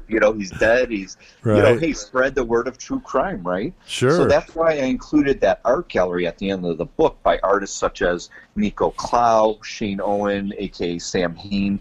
Again, it just, illustrates how Dahmer is part of that serial killer culture. And the cover of the book, by Annie Clift, it's that epitome of Dahmer. It's his mugshot and when they're carrying out the barrels. Yeah, I was very iconic, and I really liked the way you did that. All your books are very well put together. They look really good. That was my first experience with you as I ordered the Fish book and DVD, and I was like, wow, this is really well put together. So your books look really good too. They're definitely getting their money's worth. Thank you. And again, I put them out there for people to appreciate them. I don't make a ton of money off this stuff. We're all artists. Right. We're all struggling, and that's why we help each other, especially the true crime horror realms, and which is a great thing, and we all kind of know each other. So. Yeah, I agree. I think it is good to be able to help each other out, especially right now. Now, I found the part of your book by Stephen Gianangelo very fascinating. It's not a long section, but it's a very well-written synopsis of what he kind of thinks about, what made Dahmer do what he did. How do you look at obviously you put it in your book, but what do you think about some of the stuff he brought up? Yeah, I agree. Steve Gianangelo is an expert, in his book, Real Life Monsters. I highly suggest it's amazing. Anyone. Isn't it? I think I told you, read through it and then you read through it again because there's so much to take in. Mm-hmm.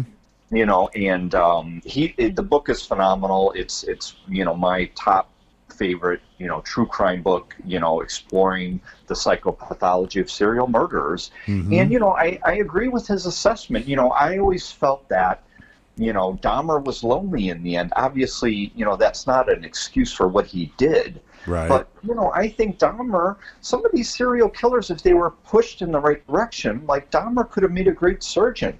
Sure. Think about it. That's right. He wanted to know what the insides of the bodies were like. But beyond that, I think he was lonely. His parents took his little brother and left him alone in the house to fend for himself when he was 18 years old. Yeah, that's Imagine that. fucked up. One account I read that the two of them were left, but then I do seem to recall reading that they took the younger brother but just left him. So that is awful. Yeah. Right. I mean, you're becoming an adult, and, now's the time for you. Okay, I'm going to get a job, maybe go to college, have my parents to support me. And they were like, hey, screw you, you're on your own. Right. And they got divorced. All that happened right as he graduates high school. Yeah, they were both a little loony. I just the other night, a couple nights ago, I watched that recent Oxygen show, Dahmer on Dahmer. Yeah. And I had never seen that before. And what I found interesting was, growing up, Dahmer's mother never touched him, only when she changed his diapers. Oh, and his wow. father, when you see his father seems on cloud nine. Like, he was probably not even aware of anything that was going on in Dahmer's life, being an alcoholic, and now he says, oh, he should have found God and all this stuff. But, you could tell he was out of it. So that way, too, it makes sense. Here's Dahmer.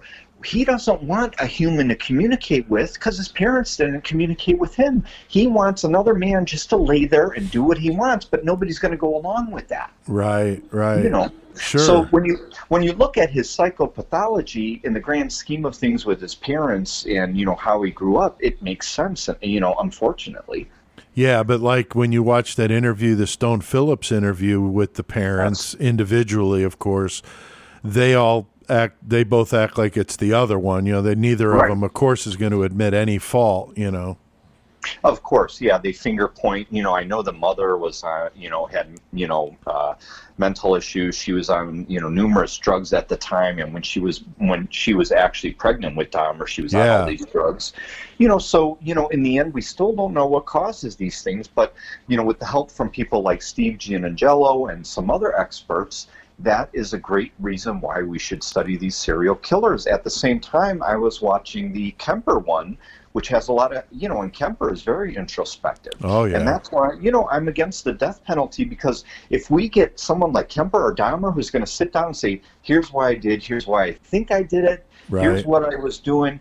Hey, if we could learn something from that, then why kill them? Then we're not going to learn anything from them. Right. I used to be a big proponent of the death penalty until I've, through doing this podcast, we've done some of these, false confession stories and, like that Making a Murderer, those types of things, to put enough doubt in my mind to go, you know what, if I can't trust the government to, do anything right, why the hell would I give them the choice, the opportunity to kill the citizens of this country? So I don't believe in it anymore. I think it's worse to condemn somebody to a life in a jail cell. So I think that, let them rot. And like you said, if we can learn anything, that's great.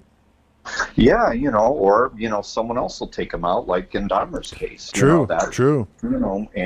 And I think that's why they sent him to prison, because he obviously had some issues mentally. Right. But they probably sent them there knowing, well, somebody's going to eventually, they'll get him.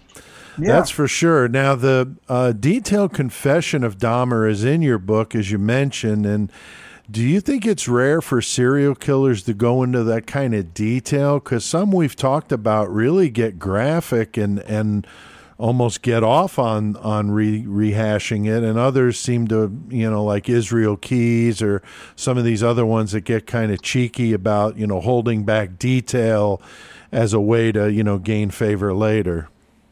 Right, exactly. That's exactly what the issue is. Sometimes they're reliving these crimes by telling them, because who else have they told? No one. So they've had this deep hidden secret in them, and sometimes, like in Gacy's case and Dahmer's case and many others, it just comes spilling out at first, but then, it's also hard to know the truth from their fantasy world, which their fantasy world is also sensationalism. Right. Well, Henry Lee Lucas would be a great example of that. To hear that guy killed 700-800 people, he's like G de Ray, but yet, really, when it comes down to it, they think he only killed 2 or 3. But he got a bunch of Pall Mall cigarettes and strawberry milkshakes out of the deal. But totally messed up. Messed up. You have that too. Like, for instance, was Panzerm's complete autobiography. autobiography truthful? The majority, I believe so. Right. You know, Holmes wrote his, and yet one of Holmes's supposed victims came forward later and said, "Hey, I'm alive." Oh, that's right. You know, so yeah, they or all Pee Wee want- Gaskins is another one who Yes, really talked a yes. big game, but, you know, maybe not so much, you know. Right. So I think, you know, they want that sensationalism. They all want to be remembered. And, Right. and which is why I'm surprised that Gacy took back his first confessions, you know, and after that he claimed he never did it, because he could have been the biggest monster ever. You know, he could have made himself out to be that way for the rest of history, Oh, but then sure. he denied it. you know. Right. Now, can you explain the shrine that Dahmer wanted to build in his apartment? You know, we're doing this Dahmer episode, and obviously the shrine is part of that. And I thought, since, you know, you've got the drawings, as you mentioned, of what his apartment, how it was laid out and stuff, and talk a little bit about that and what that was about. There's an excellent piece of artwork by Shane Owen, a.k.a. Sam Hain, which is beautiful, and that depicts Dahmer's shrine. And what Dahmer wanted his shrine to be was a long black table with the skulls of his victims on the table, 2 skeletons on the left and right sides of the table, and a lamp behind the table. A stool would be in front of the table, because Dahmer said he wanted to meditate at the shrine. Right. He wanted, you know, when you think of some of these tribal, you know, people, you know, I think, you know, he was kind of, you know, maybe in a past life he was in one of these, you know, tribes of, you know, cannibals or people who would keep the skulls of their victims kind of in reverence, or, you know, showing that they have power over them, which is what he did to his victims anyways. He ultimately had power over them. Right. And he made this drawing of his vision, which he wanted to do. And that drawing is, you know, somewhere in the legal office or the court, you know, rooms in Milwaukee. But that drawing was close to him completing it, you know, having kept the skulls of his victims and other body parts. He was almost there. Yeah, that's just frightening. I know I've seen the sketches before, and it's just creepy to think somebody would actually, you know, like you said, he was on his way of being there. He didn't let him go a little bit longer. He may have had that thing fully set up. It's just frightening to think your next door neighbor could be doing something like that. Yeah, you know, it was interesting that they, you know, there was a Dahmer and Kemper on Kemper, because their necrophilia was very similar. Kemper wanted to kept the heads and parts of his victims, Right. like Dahmer did. But, you know, I think Kemper's growing up, his childhood was like Gacy's, where Gacy had the father, you know, was abusive, whereas Kemper had the mother. True.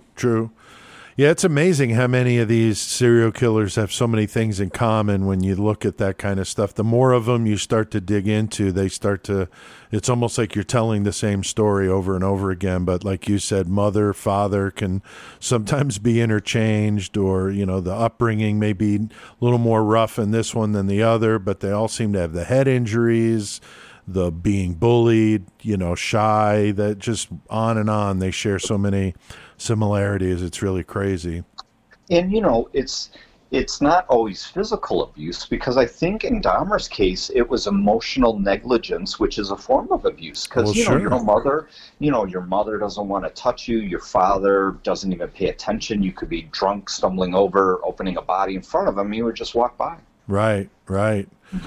Now, we've seen other well-known serial killers that have came out and said that they were gay. Do you feel that plays a part, especially in a time when this was not as socially acceptable, of that penned-up rage like we saw in Gacy? I've always wondered if there's any correlation between the two. Yeah, I think definitely Gacy exhibited the symptoms of gay repression, keeping that inside of him at the time when he grew up. You know, just think, you know, growing into your teens and, you know, and puberty in your teens in the 50s and 60s in Right. America, and being gay, you know, as well. 60s later was, the love generation, but early 60s, especially the 50s, that was the worst time to be gay in America. Yeah, It and was his against the law. dad was brutal, you know. Yeah. Well, imagine hearing that every day from your own father, that they're despicable, nasty, dirty. Right. And then, again, it makes sense that Gacy repressed it, because when he first confessed, I have the original, the first pencil to paper in my apartment right now of when Gacy gave his confession, when the detective took it down. Wow. I have it right here, and it's going to be in the film. So Gacy says right on that piece of paper, "Oh, I'm bisexual. I'm not homosexual." That was very important to him because how society saw homosexuals, and if they found out that he was doing it while he had a business, his whole business would be over. Right. I'm not saying that Gacy killed his victims, to cover up, being gay, but that played a big part in his repression, because think of how he buried his victims. He covered them up in the crawl space, just like covering up his being gay. It's sad in the end that at that time period, you couldn't even be himself. Right. Now, you think in Dahmer's case that played any part? I don't think Dahmer's being gay played a part in it. The 80s, kind of, coming into the early 90s, homosexuality was becoming more accepted, of course. Right. But with Dahmer, I don't see that correlation. He had desires for men when he was younger. That there was that jogger that he was going right. like that. He would see a jogger going down his road, and he had fantasies, because even from the beginning he wanted to possess these men totally by killing them or knocking them out. He didn't want to say, hey, hi jogger, what's going on, but of course he could have been rebuffed, and the guy could have got upset because he was gay. But I really think that ultimately Dahmer wanted control of them, and it was kind of easier for him to dispense with the pleasantries in a sense, but later on he refined it, of course. Right. Very, very interesting. Well, I'm glad I got to get your 2 cents on this, because, like I said, we're doing this Dahmer episode, and I sure appreciate your input. What I know you talked about the Gacy film, John. What else is coming up from you, and how can our listeners get a hold of your work, your books, your movies? What's going on? Yes, I'm currently working on the John Wayne Gacy murders, and that's pretty much evolving into a mini-series, I believe, because I've got, my current rough cut is about 4 or 5 hours. So, I want to make it similar to the last Ted Bundy documentary series where, it was like a 5-part series. Yeah. I'm working on that. And then I recently published the John Wayne Gacy book, Hunting a Predator, and also Panzer M at Leavenworth. And right now it's really, still filming around Chicago. We just filmed recently at the L&L Tavern, where Gacy appeared in full pogo clown outfit several times, and Dahmer actually sat at the L&L Tavern and would look at Dunkin' Donuts across the street at the young gay men and potential victims. Wow. Very interesting. Yeah, and people could check out my work. My website is johnborowski.com, just my name, and my films are on Amazon Prime. And also, if they want to go to my store where I have autographed items, it's the same as my website, but it's store.johnborowski.com. Very cool. What about the video show you've been doing, John? How's anybody, you want to tell anybody about that? Yeah, the show is called Crimes of Our Times. It's on the platform of Get Vocal, but I also upload the episodes to my YouTube channel. And, I'm scheduling forward, so you and I will have to talk. We'll have you guys on my show because I'm scheduling the next round of interviews. It's been great. The reception has been great. We've had Catherine Ramsden and Harold Schechter and Jeff Gaither and Nico Clow, all these people that are involved, whether in true crime, oddities, or art. Yeah, that's really cool. I did see you've had a slew of guests on there. That's really awesome. Yeah, and then another project I'm working on, which is very interesting. Again, the artist, Shane Owen, a.k.a. Sam Hain, we're going to do a serial killer coloring book. He's doing all these phenomenal black and white artworks that, you should see some of these. You could go to his Instagram or Facebook and see he's got Gacy and Fred and Rose West. And, cool. These images, I want to color it. That's how I love these images. That's cool. Yeah, we did an adult activity book, and we've got a Joe Matheny, a Ricky Casso, and shit, yeah, man. Fuck yeah, man. John Borowski, good conversation to have. A little disappointed I wasn't able to be here for that one. But it was too early, though. Timelines are fucked up sometimes. It happens. Yeah, John needed to do it early, and Chris was still at work, so it worked out. This isn't my real job, dude. That's right, yeah. I would have a hard time paying, the to buy a stamp with the money that Shit, would. I wish it was a real job. Yeah, it would be awesome. Now, Joey, you had something to bring up that we had talked about before that clip from John Borowski that you wanted to add a detail that you had not said. Whenever we were talking about the last victim, Tracy Edwards, got out of Dahmer's custody, I guess you would say, and whenever the police were contacted, one thing I forgot to say, he had the fucking handcuffs on him. Right. Which that, I think, was a big part of, what gave the cops the probable cause to go up to the apartment. Gotcha. And Tracy Edwards, also, obviously you can hear his account, you can see his testimony and everything else. Right. He was fucked up and probably, he was under the influence of the drugs or whatnot. Right. But he was coherent enough to know what the fuck was going on. No, this shit is happening to me right And now. Dahmer did time from that one, right? Well, he didn't do time from that. Well, yeah, he did do time for that because that's where he ended up getting arrested. That's when he got fucking busted. But what we were talking about earlier, whenever he had the 13-year-old boy, the Laotian boy, who he later killed his brother. But in 1988, he had gotten busted because he offered him $50 to pose nude for him. For pictures. Right, Yeah. and then he got in trouble for that, and he did get arrested, and he did 10 months in prison.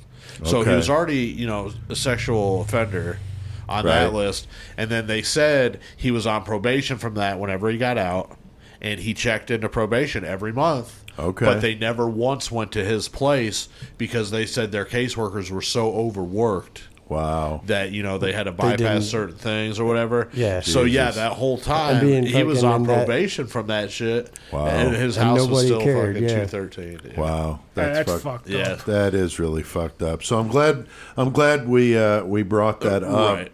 Instant brutal rewind. Yes, exactly. Now, the book that John wrote has the full confession in it. You could see the handwritten confession and then the notes from the police detailing every one of the 17 murders. So if you're really into Dahmer and you don't have this book, I would suggest it. It's really well done. John's books are very professionally laid out. They look really good.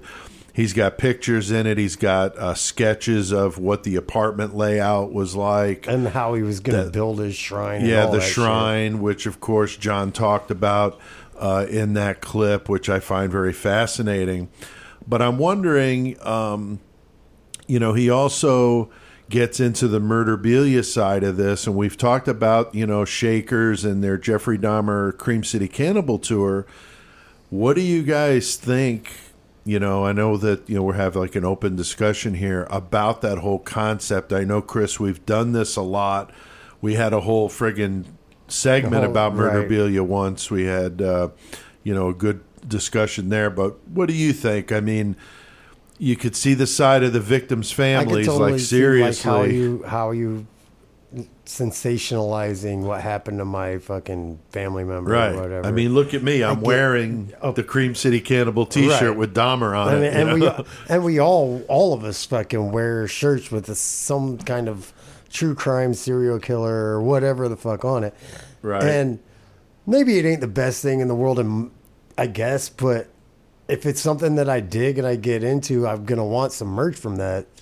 Just like favorite sports team, whatever. I mean, I know I'm comparing fucking serial killers to sports. That's pretty fucked up. But I just fucking, I don't know. If you have that opportunity like Bob has with Shakers, yes, Dahmer was there, but also it was fucking, goddamn, fuck, why can't the fucking gangster motherfucker? Why can't I think of his Capone? name? Al Capone. God, yeah, I damn. mean, he could totally do a Capone thing down there. I mean, that Shakers Capone's is place. So, that's like, true. The make brothers, make that money. It's history, I guess, is what I'm saying. Right, Joey. What do you think about that? I agree with you. I mean, fuck, if it was my sister that was killed by something like that, right? Would I want that shit being known? Right. I mean, that could definitely change how I see things. Unfortunately, I've never gone through something like that, so I have a fascination with it. Right. I'm going to be looking around for it as long as people like me have the fascination and whatnot. You're always going to have people, that are going to try to, you make a buck or two off it or whatever the case, or you're just trying to spread it. The thing that I find, I mean, as bad as you want to look at it, we're doing a podcast about it right now. Right. We're part of it. Right. We're part of it. Totally. Exactly, Yeah. yeah. So at the same time, what are you going to take from it? Are you going to come into this just so you can hear the disgusting facts? Because there's Right. those kinds of people. There's also people who I consider more like myself and who I consider a lot more of our listeners. They're here to hear information, to understand something, and Right. try to figure things out. Because there is so much darkness and fucked up shit in the world, people do want to try to understand that. It's not like you're trying to glorify the fact that this victim was killed. Right. I'm not over here on this podcast like, yeah, I'm anti this specific victim. Right, Of course. exactly. You Yeah. know, and It's human curiosity. exactly. Right. It was just know, like They've been doing it since the Roman gladiator days. I you mean, know, Just like, if there's a fucked up car wreck and it's fucking bloody, You're gonna- people you're are gonna gonna stop stop and and look. Right. right, exactly. Everybody and is. like Keith Jefferson's daughter, like she fucking wrote a book, podcast, Right. everything. The whole Yeah. happy face fucking killer shit. Yeah. Like, and like you said, it's more for Yeah. information. She's the one that did that. She did that show, right? Where Oh, yeah. she gets a victim of Yes, the crime yes. together Yeah. with Yeah. somebody who was a family See, she member. used Yes, it in a 100%. positive Yeah. way. Exactly. You know, there's And nothing wrong with that. that's I see really good. nothing wrong with No. with what Bob's doing. I think it's like you said, Chris. It's an historical. I mean, if you're interested in this subject, Yeah. you learn an awful lot in that hour if walk you around. don't- I that ain't place. gonna lie. There's a couple situations you could look into. And it's like, man, I don't know, because like bands using fucking Sharon Tate's image, Yeah. for an album cover or a Right. T-shirt graphic, Right. and it's like, okay, now you're glorifying the victim that got killed, Yeah. and that's ruthless. But man, people are gonna fucking It's check People that are a gonna out. dig fine it. line. Yeah, it is. It really is, and It's a it's. fine line. I think people should be able to do what they want, Right. but I understand the other side of it, and I just was interested to, what we all like you thought said, about it. I don't see anything with Bob's doing wrong. No, I don't see anything wrong with it. At the same time, if I'm ever at a show somewhere and I'm wearing a fucking Dahmer shirt or I'm wearing something and somebody's fucking family member or something walked up to me and blasted me in the fucking face for it, Right. I don't even know if I get mad about it. I get it. I'd be Yeah. like, okay, I get it. I get it. It's true, man. It's true. All right. Well, I'm going to play the clip from Bob Weiss where we talk about that very subject and get into the whole Dahmer Cream City Cannibal tour with Bob. So Oh, check yeah. this Fucking out, A. guys. You, of course, do the Jeffrey Dahmer Cream City Cannibal walking tours that are based out of Shakers, and we went on one a couple of years ago. It was amazing. Great. Can you give our listeners a little thumbnail sketch of what the tours are like? What do your customers see when they take these tours? Yeah. So the tour is about a mile long, and it's kind of bifurcated into two parts. We first take you to the south, and we talk about the back history of Dahmer, how he began as a child. We talk, because we have a lot of the psychologists that were privy to this at the time. We've talked to them. Obviously, we talked to the district attorney's office. These are all my customers anyway, so it wasn't like we had to go far and wide for them. They're already in my joint. They're already having a scotch. They're already talking about it, right? So just a matter of paying attention, really, and then asking the right questions. Then the next step. So when you take the tour, we first go to the south, and we talk about the psychology of the young man and how he began as really kind of a normal kid. Right. And then a few things took place that, took him a little bit to the left, a little further to the left, and every step a little to the left. So we cover the psychology there. We talk about some of the victims that he had, hunted from some of those locations, and what transpired with them. And it's heavy material, but it's not the heaviest material. The heaviest material is when you make the loop and you come back to Shakers. We take a short intermission, and then we continue to the north. And the north is where the real heavy dance clubs were, and the bondage bars and everything else. I mean, there was a place that used to have a cage in the basement, and the container of Vaseline next to it, and Jesus. Damn. my beer delivery guys would talk about how they used to deliver downstairs in the basement. They didn't want to go downstairs. Right. And even on 219 was very notorious for that as well. That's now something completely different. In fact, the people who bought 219 reopened as the Rec Room. Now, the Rec Room was a notorious leather and bondage bar in the 3rd Ward in Milwaukee. So they chose that name and put it in 219 with the huge numbers 219. And they did this as kind of an art bar with wine, completely oblivious both to the backstory on the Rec Room and on Club 219. Oh, wow. That is wow. I wonder how they feel when you figure out all that backstory after you. That's what you've named your. They've not opened up after the COVIDcation, and I don't expect them to. No. Yeah, I could see that. No, we had some listeners recently come up to Shakers from Toledo, Ohio. Did you happen to run into them? They had some custom shirts made up for the event. I did, and masks, and we had them for 2 days, and we have then sent them on their way with merchandise from Shakers. Both awesome, and the Ghost. But they came up from Toledo, 4 women, and they spent the night at the Iron Horse Hotel, which is like 3 blocks away from us. One of the best hotels, they say, in the country. Really? That'll give you some idea how the area has changed. 3 blocks away from us. So they stayed there, and the first night they did the Dahmer tour, the Cream City Cannibal tour, and then they came back and ate, and then they took a ghost tour, maybe 2 ghost tours, and they had a great time. They were really interesting, and I'm not quite sure where you met them, but they were heavily into ghosts and serial killers. Yeah, that's awesome. Well, the Stephanie, she was the one that kind of spearheaded all of it. She was a contest winner. We did a contest in March, and she won and co-hosted an episode with us and got to pick the topic, and we've just corresponded with her since then. So she's just an avid listener, and her sisters and her wanted to take a trip. So that's awesome. I can only say this because they shared it with me, and so they have a very interesting backstory themselves. They're all much into serial killers, and their father was convicted of murder.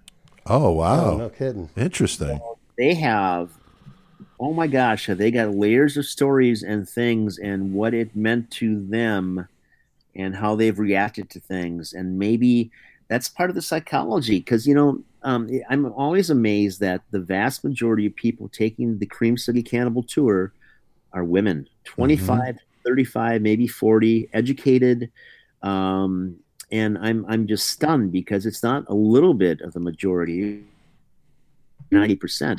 And these women just have a real fascination with serial killers.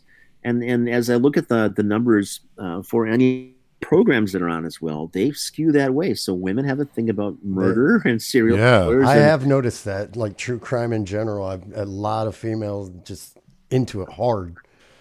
Yeah, it's very, very interesting. Now, Bob, with all the craziness going on in the world, I know you, as mentioned in the beginning of this interview, talked about all the improvements at Shakers, and you got outdoor seating and you do carry out. But what is the current status of, are there any restrictions for you in Milwaukee? Because I know we're in Illinois and things are different here, but what's the picture like right now? If you have the opportunity to leave the planet, I would take it.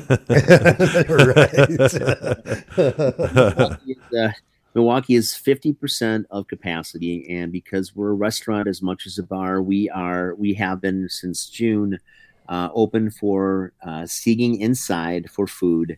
Yes, we do have a deck on the outside, or veranda out front, which accommodates about 40 people, and then we have a rooftop deck as well, which accommodates about 60 people. And so we've been very busy. And the last couple of weeks, we've had events on our rooftop that are like 5-course, 6-course meals. And they've all been sold out. The next one's on August 14th. And I'm doing all the food of northern Spain. So San Sebastian, Santander. And already that's like a third filled up. So that's going to fill quickly. But the dynamic is such. I mean, we have compliance meetings every week with our staff, and what we can and can't do. And it's fluid because that continues to change. And the city of Milwaukee just came out with 71 points that we must comply with every bar and restaurant. Jeez. In fact, they're going to eliminate bars. I can tell you that's going to happen after the DNC. They're going to shut down the bars. And Really? Wow. One of those 71 points is that we must post large signs out front, as every restaurant now must, that even though eating out and going to restaurants was part of the, I'm paraphrasing, was part of our psyche as people. It's not advised that anyone go to restaurants now.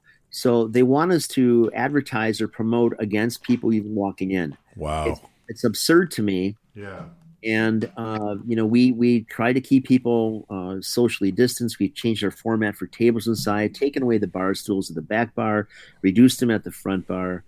We've got sanitizer everywhere. We have just one person who is just making a constant rotation of all 4 floors to bleach and sanitize. So we're doing everything we possibly can to comply and certainly utilize common sense, because some of these criteria, I mean, they're opposed to each other, man, from whether it's CDC or WHO or Ag Department or the city of Milwaukee itself are zealots. And my personal thought here, and I've talked about this before, is that all the indicators say to me that our mayor, Tom Barrett, who is frankly not in good health and is looking really feeble, is going to recuse himself or abdicate during the DNC. So my thought is that he's going to step aside as being mayor, and the Common Council president, Chevy Johnson, is going to then take the helm. And then I think that Mr. Johnson and our health commissioner, Jeanette Kowalik, are going to shut down the city for the next 6 weeks. I think they're only staying open for the DNC. And when is that DNC, Bob? It's the 17th to the 20th of August this month. It was moved from last, but they originally had thought there's going to be 1 million people coming here, right? So now that continues to reduce every week. They're telling delegates not to come here, telling people not to come here. So they're down to 350 delegates as of last week. They expect about 10,000 people as protesters, and it doesn't even look like Joe Biden, the heir apparent to the Democratic Party, is going to be here. He's going to do a virtual acceptance.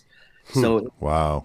If you think, guys, about the major development, we've gone from, I don't know, let's say hypothetically we had 15 hotels downtown before. We've probably got 35 hotels downtown, and new restaurants and new bars that have opened up around the Fiserv Forum where the Bucks play, but nothing's going to be used. In fact, they changed the location because that was too big.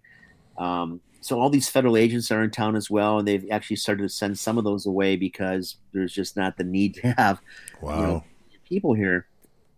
And man, it's devastating to the city of Milwaukee because there's so much investment that was put into this, the development, getting ready for the DNC. Sure. Anyway, so the COVID is a monster. I'm not going to downplay this because the COVID is a killer.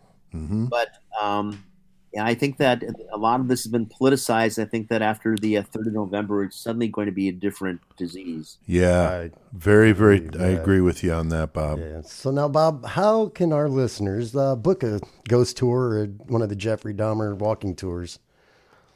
Well, I'm glad you asked that question. The simplest way is to just look us up online at hangmantours.com. That's hangmantours.com. For the things at Shakers, you can look up shakerscigarbar.com. You can certainly call us as well. But as we talked about before, I've got my own podcast now on just shaking your world, and we talk about cool things there. And that Shakers channel for videos on YouTube, I mean, this is another way that I spent my time during the co-vacation, is that we've got 65 or some posted videos, another 20 in the can waiting to get published. And I got to tell you, I got a face of radio, but I'm having a blast with these videos. And they're great. And one of I think the cool thing for me is to look and just see how exhausted I am. Though we're shut down for 3 months plus, it's like I was there every day, and I'm working 18 hours a day, and we're working on stuff, and you can just see the impact and the stress, and it's real. I mean, God, it's real. Not to diminish at all anything that took place with during Jeffrey Dahmer's time and the things you cover on the Cream City Cannibal Tour.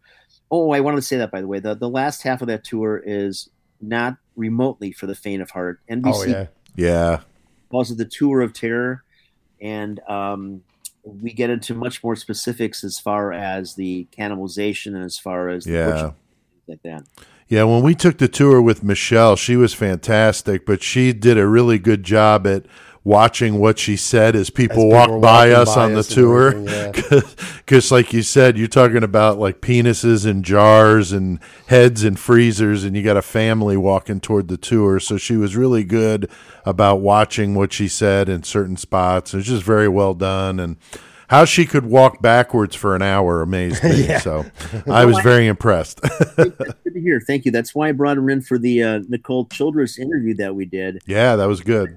She was on Netflix as well. Michelle on the Cannibal Tour. That's Dark Tourist episode number 3, and she's just got a gift for serial killers, and for telling a story, man. And she's got a calming kind of because she's older, she has a calming kind of an influence that made a big difference with Nicole, and it just does with many people because they're kind of sucked in. You're just grandmotherly kind of woman. Talking about all this. She's pretty hip. Yeah, she does a great job. All your staff is amazing. I'm always impressed. Anytime I've been up there, which is now 5 or 6, 7 times, they're just such a great group. You always seem to vet the staff well, and they're always very well spoken, and they look good, and they just present Shakers in a very professional way, which is awesome. Well, thank you. The staff is really what has made the difference to me for 30-odd years that I've been there, and I do have a remarkable staff. And speaking about your next time up, so one of the things we've done is we took that bathroom on the 3rd floor in the dead hooker's bedroom. Yeah. Clamped ripped that apart, took out the floor, the subfloor, took out that jacuzzi that was in there. I scored this beautiful Kohler 100-year-old clawfoot tub. Nice condition. So retiled that whole space. It's got a different setup now. Put that tub in there. Got this beautiful plumbing fixtures as well from the East Coast. Wainscoting, everything on the inside. It's a completely different space. And in fact, we'll be taking pictures this next week and get us back in Airbnb. But even that world has changed because you got to have empty time in betwixt and whatever else. So right. We try to limit our tours to 10 people and less, and we've got people walking around with spray bottles of bleach, all the time. It's sure. It's a wacky world we got right now. That's for sure. But thank you so much, Bob, for doing this. You've been a great friend to us and a supporter of Murder Metal Mayhem, and we do appreciate it. We love Shakers. We're definitely going to get back up there again soon, and good luck in everything that you do. Pete, Chris, I thank you very much for your support of what I do. I'm honored to be on. I'll be happy to be on anytime you want me. Look forward to your next trip up to Shakers. And gentlemen, I hope you find a way to enjoy this beautiful afternoon. You too, Bob. Bob's the only guy that could use the word betwixt in a sentence and not get punched in the face. Bob is such a smart fucking dude, so man. Smart, man. I don't even know what the hell that means. I know. It's just funny. Bob is very charismatic. Hell yeah, he is. But very cool to hear his angle and what the Jeffrey Dahmer Cream City Cannibal tour is about. We did the tour ourselves. It was really great. I really enjoyed that. If the weather's right, it's really fun because it's outside. Yeah, it's got to be raining blood. That's true. That's true. From a lacerated sky. Yes, sir. Yes, sir. And as Bob says, the most popular group of people that take the tour are those millennial women, college educated. They seem to gravitate to true crime. John Borowski mentioned that in the clip we heard from him. Chris, why do you think women in that age group tend to really like the true crime stuff? And even these dark serial killers like this. John Borowski talks about one of his fans that's so obsessed with him, she photoshops her kissing him in pictures. That's some Dahmer. stalker. That's some stalker shit. Yeah, no, she pictures of her and Dahmer kissing. I don't know, like and Ramirez sends him to Borowski. Yeah, Ramirez that's pretty is fucked the up. same fucking way. All the bitches love Ramirez and Bundy, but I don't know the way it is now. I think in general, in today, not with Ramirez and everything, but I think it was when they were growing up and true crime shit first started coming on TV, their parents were watching it, and now these girls and even dudes obviously they grew up, started watching that shit, and it got them intrigued, such as us, hanging out watching that. It's as you get older and the more and more content that you're able to come up with is holy shit, this is really intense. So sure. as far as the chicks that like totally get it, like photoshops yourself kissing Dahmer is just like out the fuck out. Yeah, there, I don't dude. fucking Like, think so. You know, he ain't even interested in your type at all. That's Like, right. you know, what the fuck? That's some fucked up shit. But Now, CK, what is it about metalheads being into true crime? I mean, it kind of goes almost hand in hand. A lot of our listeners really like the way we take murder and metal and combine it into what we do. But what do you think it is about metalheads in that whole subject? I think it's kind of an extension, because a lot of bands, write lyrics and write, the topics are about stuff like Right. this. So, they may hear a song or may hear a band play a song like Soulfly Dahmer, Right. and just get interested in it, and I think it takes off from there, because I know I started watching like true crime stories like when I was a teenager, Right. and it starts with one, and you just start watching, and it grows. So like music, you get into one aggressive you band, hear another. and you want to find Right. another. You want to find True. another. You want to find another. And I think it's just the same idea, but it's And like, the lyrical content and the Yeah, like you the listen imagery. to Slayer, Dead Skin Mask, and you want to know what the fuck is that about, Right. and then you read about Yeah. Ed Gein, you're like, holy shit, and then you watch a documentary, and then you're like, oh wow. Yeah, and when I'm also on the- YouTube, it says I might also like That- this one on John Wayne Gacy. This motherfucker dressed up like a clown. That- Holy shit! that's how I learned And about. then you're hooked, Ed man. Gein. And like You're I said, hooked. the imagery is that's the how- same as like gory fucking violent Yeah. murder and shit. Yeah, it Like- appeals to that same type of person that would like metal, is cool with the dark, gory Cashman don't even know subject how to draw matter. gore. and most, and the thing is, most metalheads are pretty much pacifists. I'm not violent at all. I know you guys I aren't. drink violently. So, well, Yeah, I know what you mean. I mean, you were not acting out on this stuff. It's just an aggressive Right, form of music, it's, but it's you not know- like we're going out and doing this shit, We're talking about it and laughing about it, but it's not real. Now, Joey, what happened on November 28th, 1994, only a few months after that interview he did with Stone Phillips? It was only a few months, and I'm actually going to back this question up. Yeah.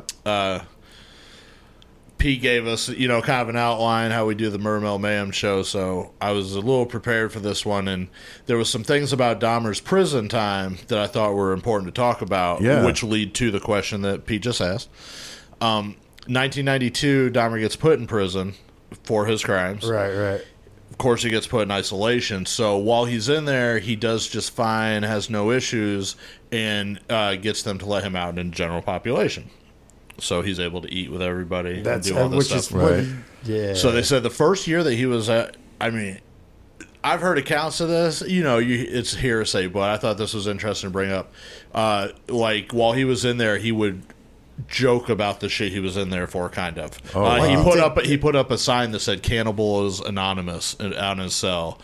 He would mold his food into body parts. and like put ketchup on it and Right. shit. So he would do Oh, shit wow. like I that. think I did. Now that you're saying this, He I would do tell the remember. prisoners and other guards, he'd be like, "I bite," and just to watch their reaction, shit like that. And I bet it gave him so much. That Right. part gave him pleasure. Dude. So the year he got, 1994 is the year he was passed. It was also the year, like Pete said, he did the interview with Stone Phillips. He got, it was May 1994, he was baptized. Right. In jail, in prison. So he goes through whatever he's going through. Like I said, Everybody he finds seemed religion. a lot different from the time, whenever he had gotten caught for all his shit to the time that he was doing the interviews with his dad. Like he had gone through an awakening or something. Right, yeah. So anyway, Like he got did baptized at this time. And then in November. No. July 1994, Oh, an inmate tried to slash his throat in prison. Okay. But the blade broke on the homemade shiv. Oh, shit. yeah, I read And then that. they and Dahmer didn't, really pursue it with anybody. He told them that it was I just do this guy remember that was that. trying to get deported because he was from Cuba or whatever. I do remember so he was, that. Okay. So so since he didn't have a big issue with it, they considered it an isolated incident. It is what he it was is. Let it go. continued to live in GP. in GP. Wow. Okay, so then as Pete asked, what happened on November 28th, 1994? That's whenever he was on cleaning duty. Right. They were in the prison gym, the bathroom area.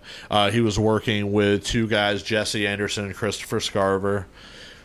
Scarver supposedly definitely had issues like with the Right. food molding shit. Like Right. they Yeah, said about that he it. had seen him doing Just that. not He said that he liking it, carried around not a funny. fucking like an article with him all the time about what Dahmer had done, and he straight up walked Right. up to him and was like, "Hey, did you really do this shit?" Wow. Yeah, but they said the three of them were left alone for 20 minutes. Dahmer, Scarver, Anderson. A lot of speculation were With the no- were the yeah. COs involved, what was going on. But when the guards returned 20 minutes later, they found the bodies of Dahmer and Anderson, who both of them had been beaten by Scarver.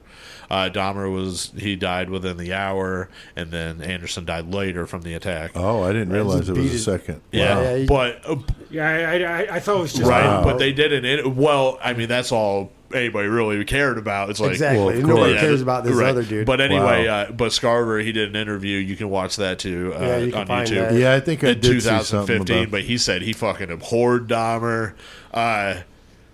He even said himself, this came from William Scarver, he wondered if the prison personnel had left them alone Wow. because they thought that he would do something. And he Right. did it with a weight bar. yeah, Right. which is how he committed his first murder. Exactly. that's So it's funny. kind of Yeah. like, full That circle is shit. interesting. I just can't believe that they would have put an inmate like that in general population as notable as he Yeah. was and all over the fucking media. Yeah. That's a You know he's prime gonna get a fucking hit, target, especially for what the he did, fucked yeah. up shit he did with kids. I don't think That's I don't think crazy. they gave. I think they Yeah. did it on It- purpose. I don't think they And, gave and a it's shit. not even 2 years after he first went into prison. So it's not like he was in isolation for 5-10 years. Right. No. Yeah, I mean that's crazy. I think they knew as soon as he went in GP, it was a matter of time before he was Yeah. taken out. Definitely. I think it definitely. Chris, you think the guards were I in on it, man? 100% think the guards is like, yeah, fuck it. I mean, if Scarver was willing to fucking do it and know he's going to get extra time added onto what he's doing, Right. And they're like, as long as you don't care, get rid of this fuck. Yeah. Right. It's like, man, we're so tired of delivering mail to this fucker's cell. Right, all these fucking motherfuckers. This motherfucker's getting fan mail. You know that, right? Oh, goddamn, And, you know he had You know to the be. guards told him that. Like, he's getting fan mail. Right. Do something about this. Right. Right. I don't disagree with that at all. And, I mean, Wisconsin didn't have a death penalty. Right. No, So, so, I he mean, had that's the 15 only- life terms. Yeah, I mean, that's the only way Dahmer was going to die in that situation with somebody else to kill him. Or I think I Right. saw some shit that he would have been eligible for parole in like 29 something. Right. 29 something. Like, what the Anybody have anything to add? I mean, obviously, after his death, you had just an onslaught. I wasn't a big fan of the movie Dahmer. No, it was. I had high hopes. Yeah. And I watched it with was kinda Jenny, and boring, I was That's what I like, said. Yeah, it this wasn't that sucks. It was really I mean, bland. I did not, Yeah. honestly, I did not mind that fucking movie, My Friend Dahmer. I thought that was pretty good, Like, too. when Yeah. he was in high school and shit. Yep. Like, actually acting out and doing, like, before he committed all the murders and everything. It's actually a pretty decent fucking movie. Yeah, So, I there's a- haven't if you seen haven't that. seen it, check it out. There's an underground one that I grew up on that came out way back then called The Secret Life of Jeffrey Dahmer. Yeah. That's the one that I like the most. Oh, okay. I don't know if I've seen that one. But it's the same shit as like Henry Portrait of a Serial Killer, how it's like very fictionalized. sensational. Right. Oh, gotcha. But overall, like where Dahmer with Jeremy Renner was very slow and boring, basically. I Right. mean, that's the only way you could describe that movie is boring as shit. And where it was like that, this movie was actually like an underground horror movie, and Right. because it was more independent, delved more into like real shit that Dahmer did, I guess. Right. Right. Very yeah. interesting. Does anybody have anything else? I know, I watched some of the documentaries. There's lots of stuff out there. The interview, as I mentioned, with Stone Phillips of NBC. Yeah, that one's on awesome. YouTube. That one's great. That's like 90 minutes of that shit. That's like the best interview. With It's Dahmer. really good Yeah, because he 100%. pushes to get some interesting answers. Yeah. He asked the dad about the whole dreams that he had about murdering and stuff, and pretty heavy shit. I also mentioned the book from John Borowski, Dahmer's Confession. That was really good. The chapter from Stephen Gianangelo. He's a former cop, worked for the Illinois State Police. He's a really good dude. Met him at the Dark History Convention, Chris. Really good dude. He lives in Springfield and teaches at the University of Illinois. But anyway, he writes a chapter in that book with some really interesting insight that brought up. But he basically says, Dahmer was a brutal killer, a cannibal, and a necrophile, and pulls no punches, man. What's funny is, just for shits and giggles, earlier today I was listening to a podcast about Dahmer, a different podcast. Yeah. It wasn't a terrible podcast or whatever, but Borowski's book was their main source that they used, so I thought that was cool as shit. Oh, that's funny. That's funny. Yeah, I didn't even look, as a matter of fact, for podcasts about Dahmer because I knew there would just be a million ton of them. Yeah, one of them. And I was like, you know what? I just want to do it our way and not be like influenced. I said, That's interesting, though, that you heard it, and I that heard was it. the It's book like, they referenced. Huh. That's Nice. funny. That's very cool. Again, huge thanks to Bob Weiss and John Borowski for taking the time out. Anytime, Combined, that was awesome. almost an hour of their interviews, so they were an integral part of this. Very helpful in telling this story. It is a horrible tale. I can't imagine the hell that those families had to go through to know that their loved ones died like that. I mean, I can't even imagine it. We've all had people that have, passed in our lives, but something like that, I mean, oh my gosh, takes that to a fucking level I never hoped to fucking experience. That's just absolutely terrible. Now, the next Patreon exclusive we're going to do... Dun, dun, dun. Richard Ramirez. That's right. Is Joe Dirt's Joe Dirt's mother. So the question, though, Joey, is will we refer to Richard Ramirez as the Night Stalker or the Screen Door Intruder? That will be left to us to decide. We get 2 months to think about it. We're going to do these every other month. So you guys in the 666 Club will get to hear these every other month for the foreseeable future. And this next one will be on Richard Ramirez. We've got some guests in line for that. It's going to be amazing. Joey, you've actually got some Ramirez artwork, don't you? Or a letter? Or what was it? I corresponded with Richard Ramirez for probably 5 years. And in that time, that was my initial thing, was I wanted to get something drawn by him. Oh, wow. When I first saw it, it was funny. This is funny. It's off topic because it's not the Ramirez. We'll talk about it later. But when I first saw anything that made me actually want to contact him, it was because he was talking about his artwork. And he wanted to get it out. So that's how I approached him. I was like, hey, how you doing? I didn't come at him like some weird... I was just like, hey, I saw you wanted to do your art stuff. I'd love to maybe help you set up a site. Right. Right. Oh, So that's cool. how I came at him, and then it never ended up coming to fruition, of course, because I'm sure a billion people have asked him that. Right. But within one of the letters that he sent me, he did do a sketch that a 3-year-old could have done. Right. But at the That's same cool, time, though. it's still badass. Yeah, and it has his definitely. name on it. I mean, Oh, yeah. Definitely bring it in for that. That'll be really so we'll awesome. talk about that more on that Yeah, Patreon. that's going to be cool. That's going to be a I good did one. just think of It's gonna be a good one. something that I wanted to add to the Dahmer thing. And Yeah, I thought go of ahead. something too. So let's. Yeah, go these are ahead. afterthoughts of the Yeah, Dahmer. That's yeah. okay. That's all right. So that time he was doing that bit in prison, he did the 10 months or whatever. He did get out on work release, Okay. and there was that fucking one point that he got out on a furlough for like 12 hours or some shit, and he actually went hunting for somebody. Yeah. And he ended up fucking drinking the wrong drink. And Oh, he, wow. he ended up waking up getting sodomized with a Himself. fucking Oh, damn. yeah, himself, Yeah. like with a fucking candlestick or whatever. So it kind of like Jesus. backfired on him Wow. and shit. So I thought that was pretty fucked up. Yeah.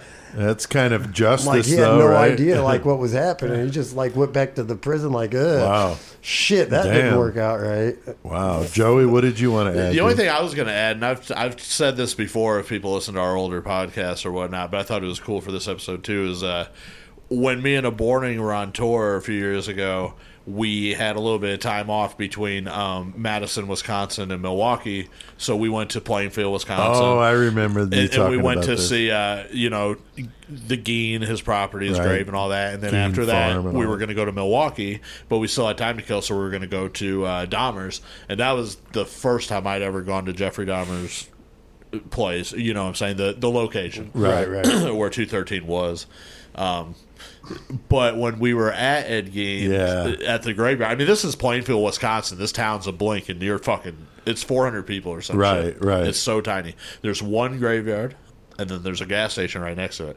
So we pull into the gas station. We're filling up so we can go to Milwaukee. We turn on the GPS. We put in Jeffrey Dahmer's address, and hit go. And it says 2 hours and 13 minutes. That's fucking crazy. Yeah. Dude. I remember you telling me about GoPro'd that. it. We were like, get the fuck out of here. We're fucking videoing it. But yeah, so from Gein's grave basically to fucking Dahmer's doorstep was 2 hours and 13 minutes. That's amazing. Another 213 thing that's funny. is I was doing a house inspection of house prior to demolition, so I was there and it was all nasty. And the house number was 312. So I took the numbers off the house. And I went to Tim's, and his back door faced one street, but his front door faced a different street. Right. But the front door was obviously his address, but I put the 213 over that door. So people driving would be like, what the fuck? Like, I'm in the 200 block? How did that happen? So there were always people stopping and looking around and shit, That's confused. hilarious. And Tim thought it was hilarious and of course left it up there, but course. it's not there now. I drove by it after Tim died. That's and funny because they can't took it really down. do anything to you. If you want to put numbers on your phone. No, it's his private That's property. so fucking funny. It was hilarious, man. Yeah, I thought it was great. So, all right. Well, very cool. I think we've Dahmered them out. I think we did a good job. It was fun doing something this is bonus great doing something special like this. So All let's y'all motherfuckers out there in that 666 club. yeah, Thank you. Thank you. Yeah. I'm gonna hit that outro now. Hell yeah, Check yeah. out some fucking Soulfly here. Bloody murders he left behind. Jeffrey Dahmer, master cannibal. Jeffrey Dahmer, master of the gruesome. Jeffrey Dahmer, master cannibal. Jeffrey Dahmer, master of the gruesome.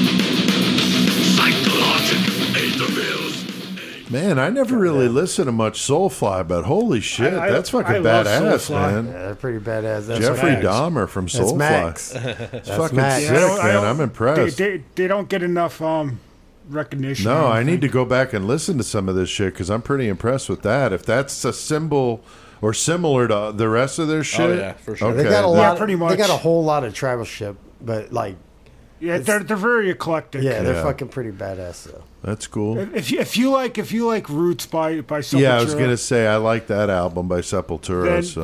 then you'll like it. That's an extension of Basic. Soulfly is an extension of that. Gotcha. yeah. So the bumper music tonight, guys, just Slayer and Soulfly, just two songs. There's two of them. That Murder Metal Mayhem intro music, though, CK by.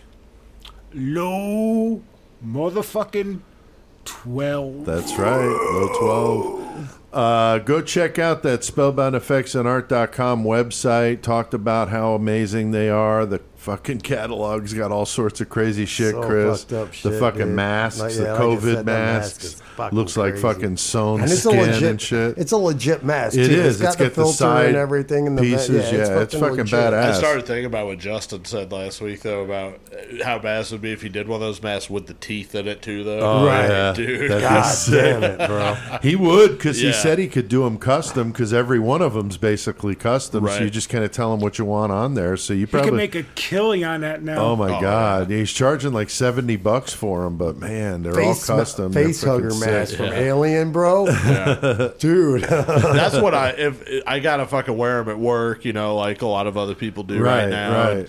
So our buddies, Murder Machine Clothing, they've been doing the mask now through the COVID, which is cool. Right. And I had them do us some new ones, but Yeah, I can't wear anything with like logos or anything at work. So sure. I wish I could make a face hugger one or something like that. But I've had them make me some pretty cool ones. I had them make Chris did a Terrifier one from the movie Terrifier. Got Art the Clown on one side and the Terrifier logo all over it on the other side. That's cool. I actually ordered one myself. I just couldn't resist on Facebook with those ads. But there was one that has this or front side toward enemy, which is the side of a claymore mine. Right, face out. front side. That's pretty awesome. But dude. when I was in the Army, that was this side toward enemy, which is where I came up with my name of the story and the song and all that. So it's the same thing, but with a different word in there. Now it says front toward enemy, so you make sure you point the claymore mine the right way, because it'll fuck you up if it's pointed at you. So, I remember doing those in basic training, live stuff in the real world, but in basic training, I remember that this side toward enemy always stuck with me. So the mask is army green, and it says front side toward enemy on the stitched like an army. It's cool. Right. That's fucking awesome. They're really cool looking. I can't wait to get it. All right. So, check out spellboundeffectsandart.com. Just so awesome. Thanks to everybody out there listening. You guys, you fucking Patreon motherfuckers, are 666 the real Club members. We appreciate you so much. Thank you very much, and try to encourage your friends. I mean, if you got friends, I was going to say that. Yeah, I'm sorry, CK. Why don't you say that? No, you already did it. Well, cool. You got the same idea. Tell your friends about it. Yeah. like, look what I did. Yeah. You can't hear this. No, I'm not going to play it for you. Fuck you. No. Yeah, I thought it was cool, Chris. Even your brother Michael did it. He probably could have asked me, and I'd have just, I'll send you some stuff. No, I told him he better fucking do that. No, shit. that's cool, dude. Yeah, he said Cashman made me do it, or Gormonger made me do it. Yeah, that was funny. So, Michael was going to do that anyway. He was playing. That's awesome, man. He was just drunk at that moment. He's like, drunk fuck that, enough. I'm doing it right now. I got paid today. He's all cocky now with his own place. He's got his own stud pad. The money's going into the PayPal account. Hell yeah. So don't forget to check out murdermetalmayhem.com. Listen to all the episodes and bonus content other than stuff like this, because this is exclusive to the Patreon. Also, go check us out on YouTube and subscribe. Follow us on Twitter at Get Your Murder On, and like us on Facebook. Join that 666 Club. We'll keep talking about it. Patreon.com/MurderMetalMayhem. Yeah, tell your friends. Share it on there. If you do the Instagram thing, we're not big on that. I don't even have it. I think I have one. I've never even fucked with it. But Twitter, I'm not a big fan of either. I just post once a week when we have an episode. But the younger you are, the more intricate you are with that sort of thing, and probably other places. Facebook people. Yeah, older people or Facebook. Facebook, we're old. Yeah, so it is what it is. But spread the word, however that is that you do, and we appreciate that very much. Yes, we do. We'll link to all this in the episode description if you didn't catch the websites and stuff. So until next time, though, keep one foot in the gutter. And your fist clutching that drink that's all laced up for your next victim. Yeah, what he said. Mother, man.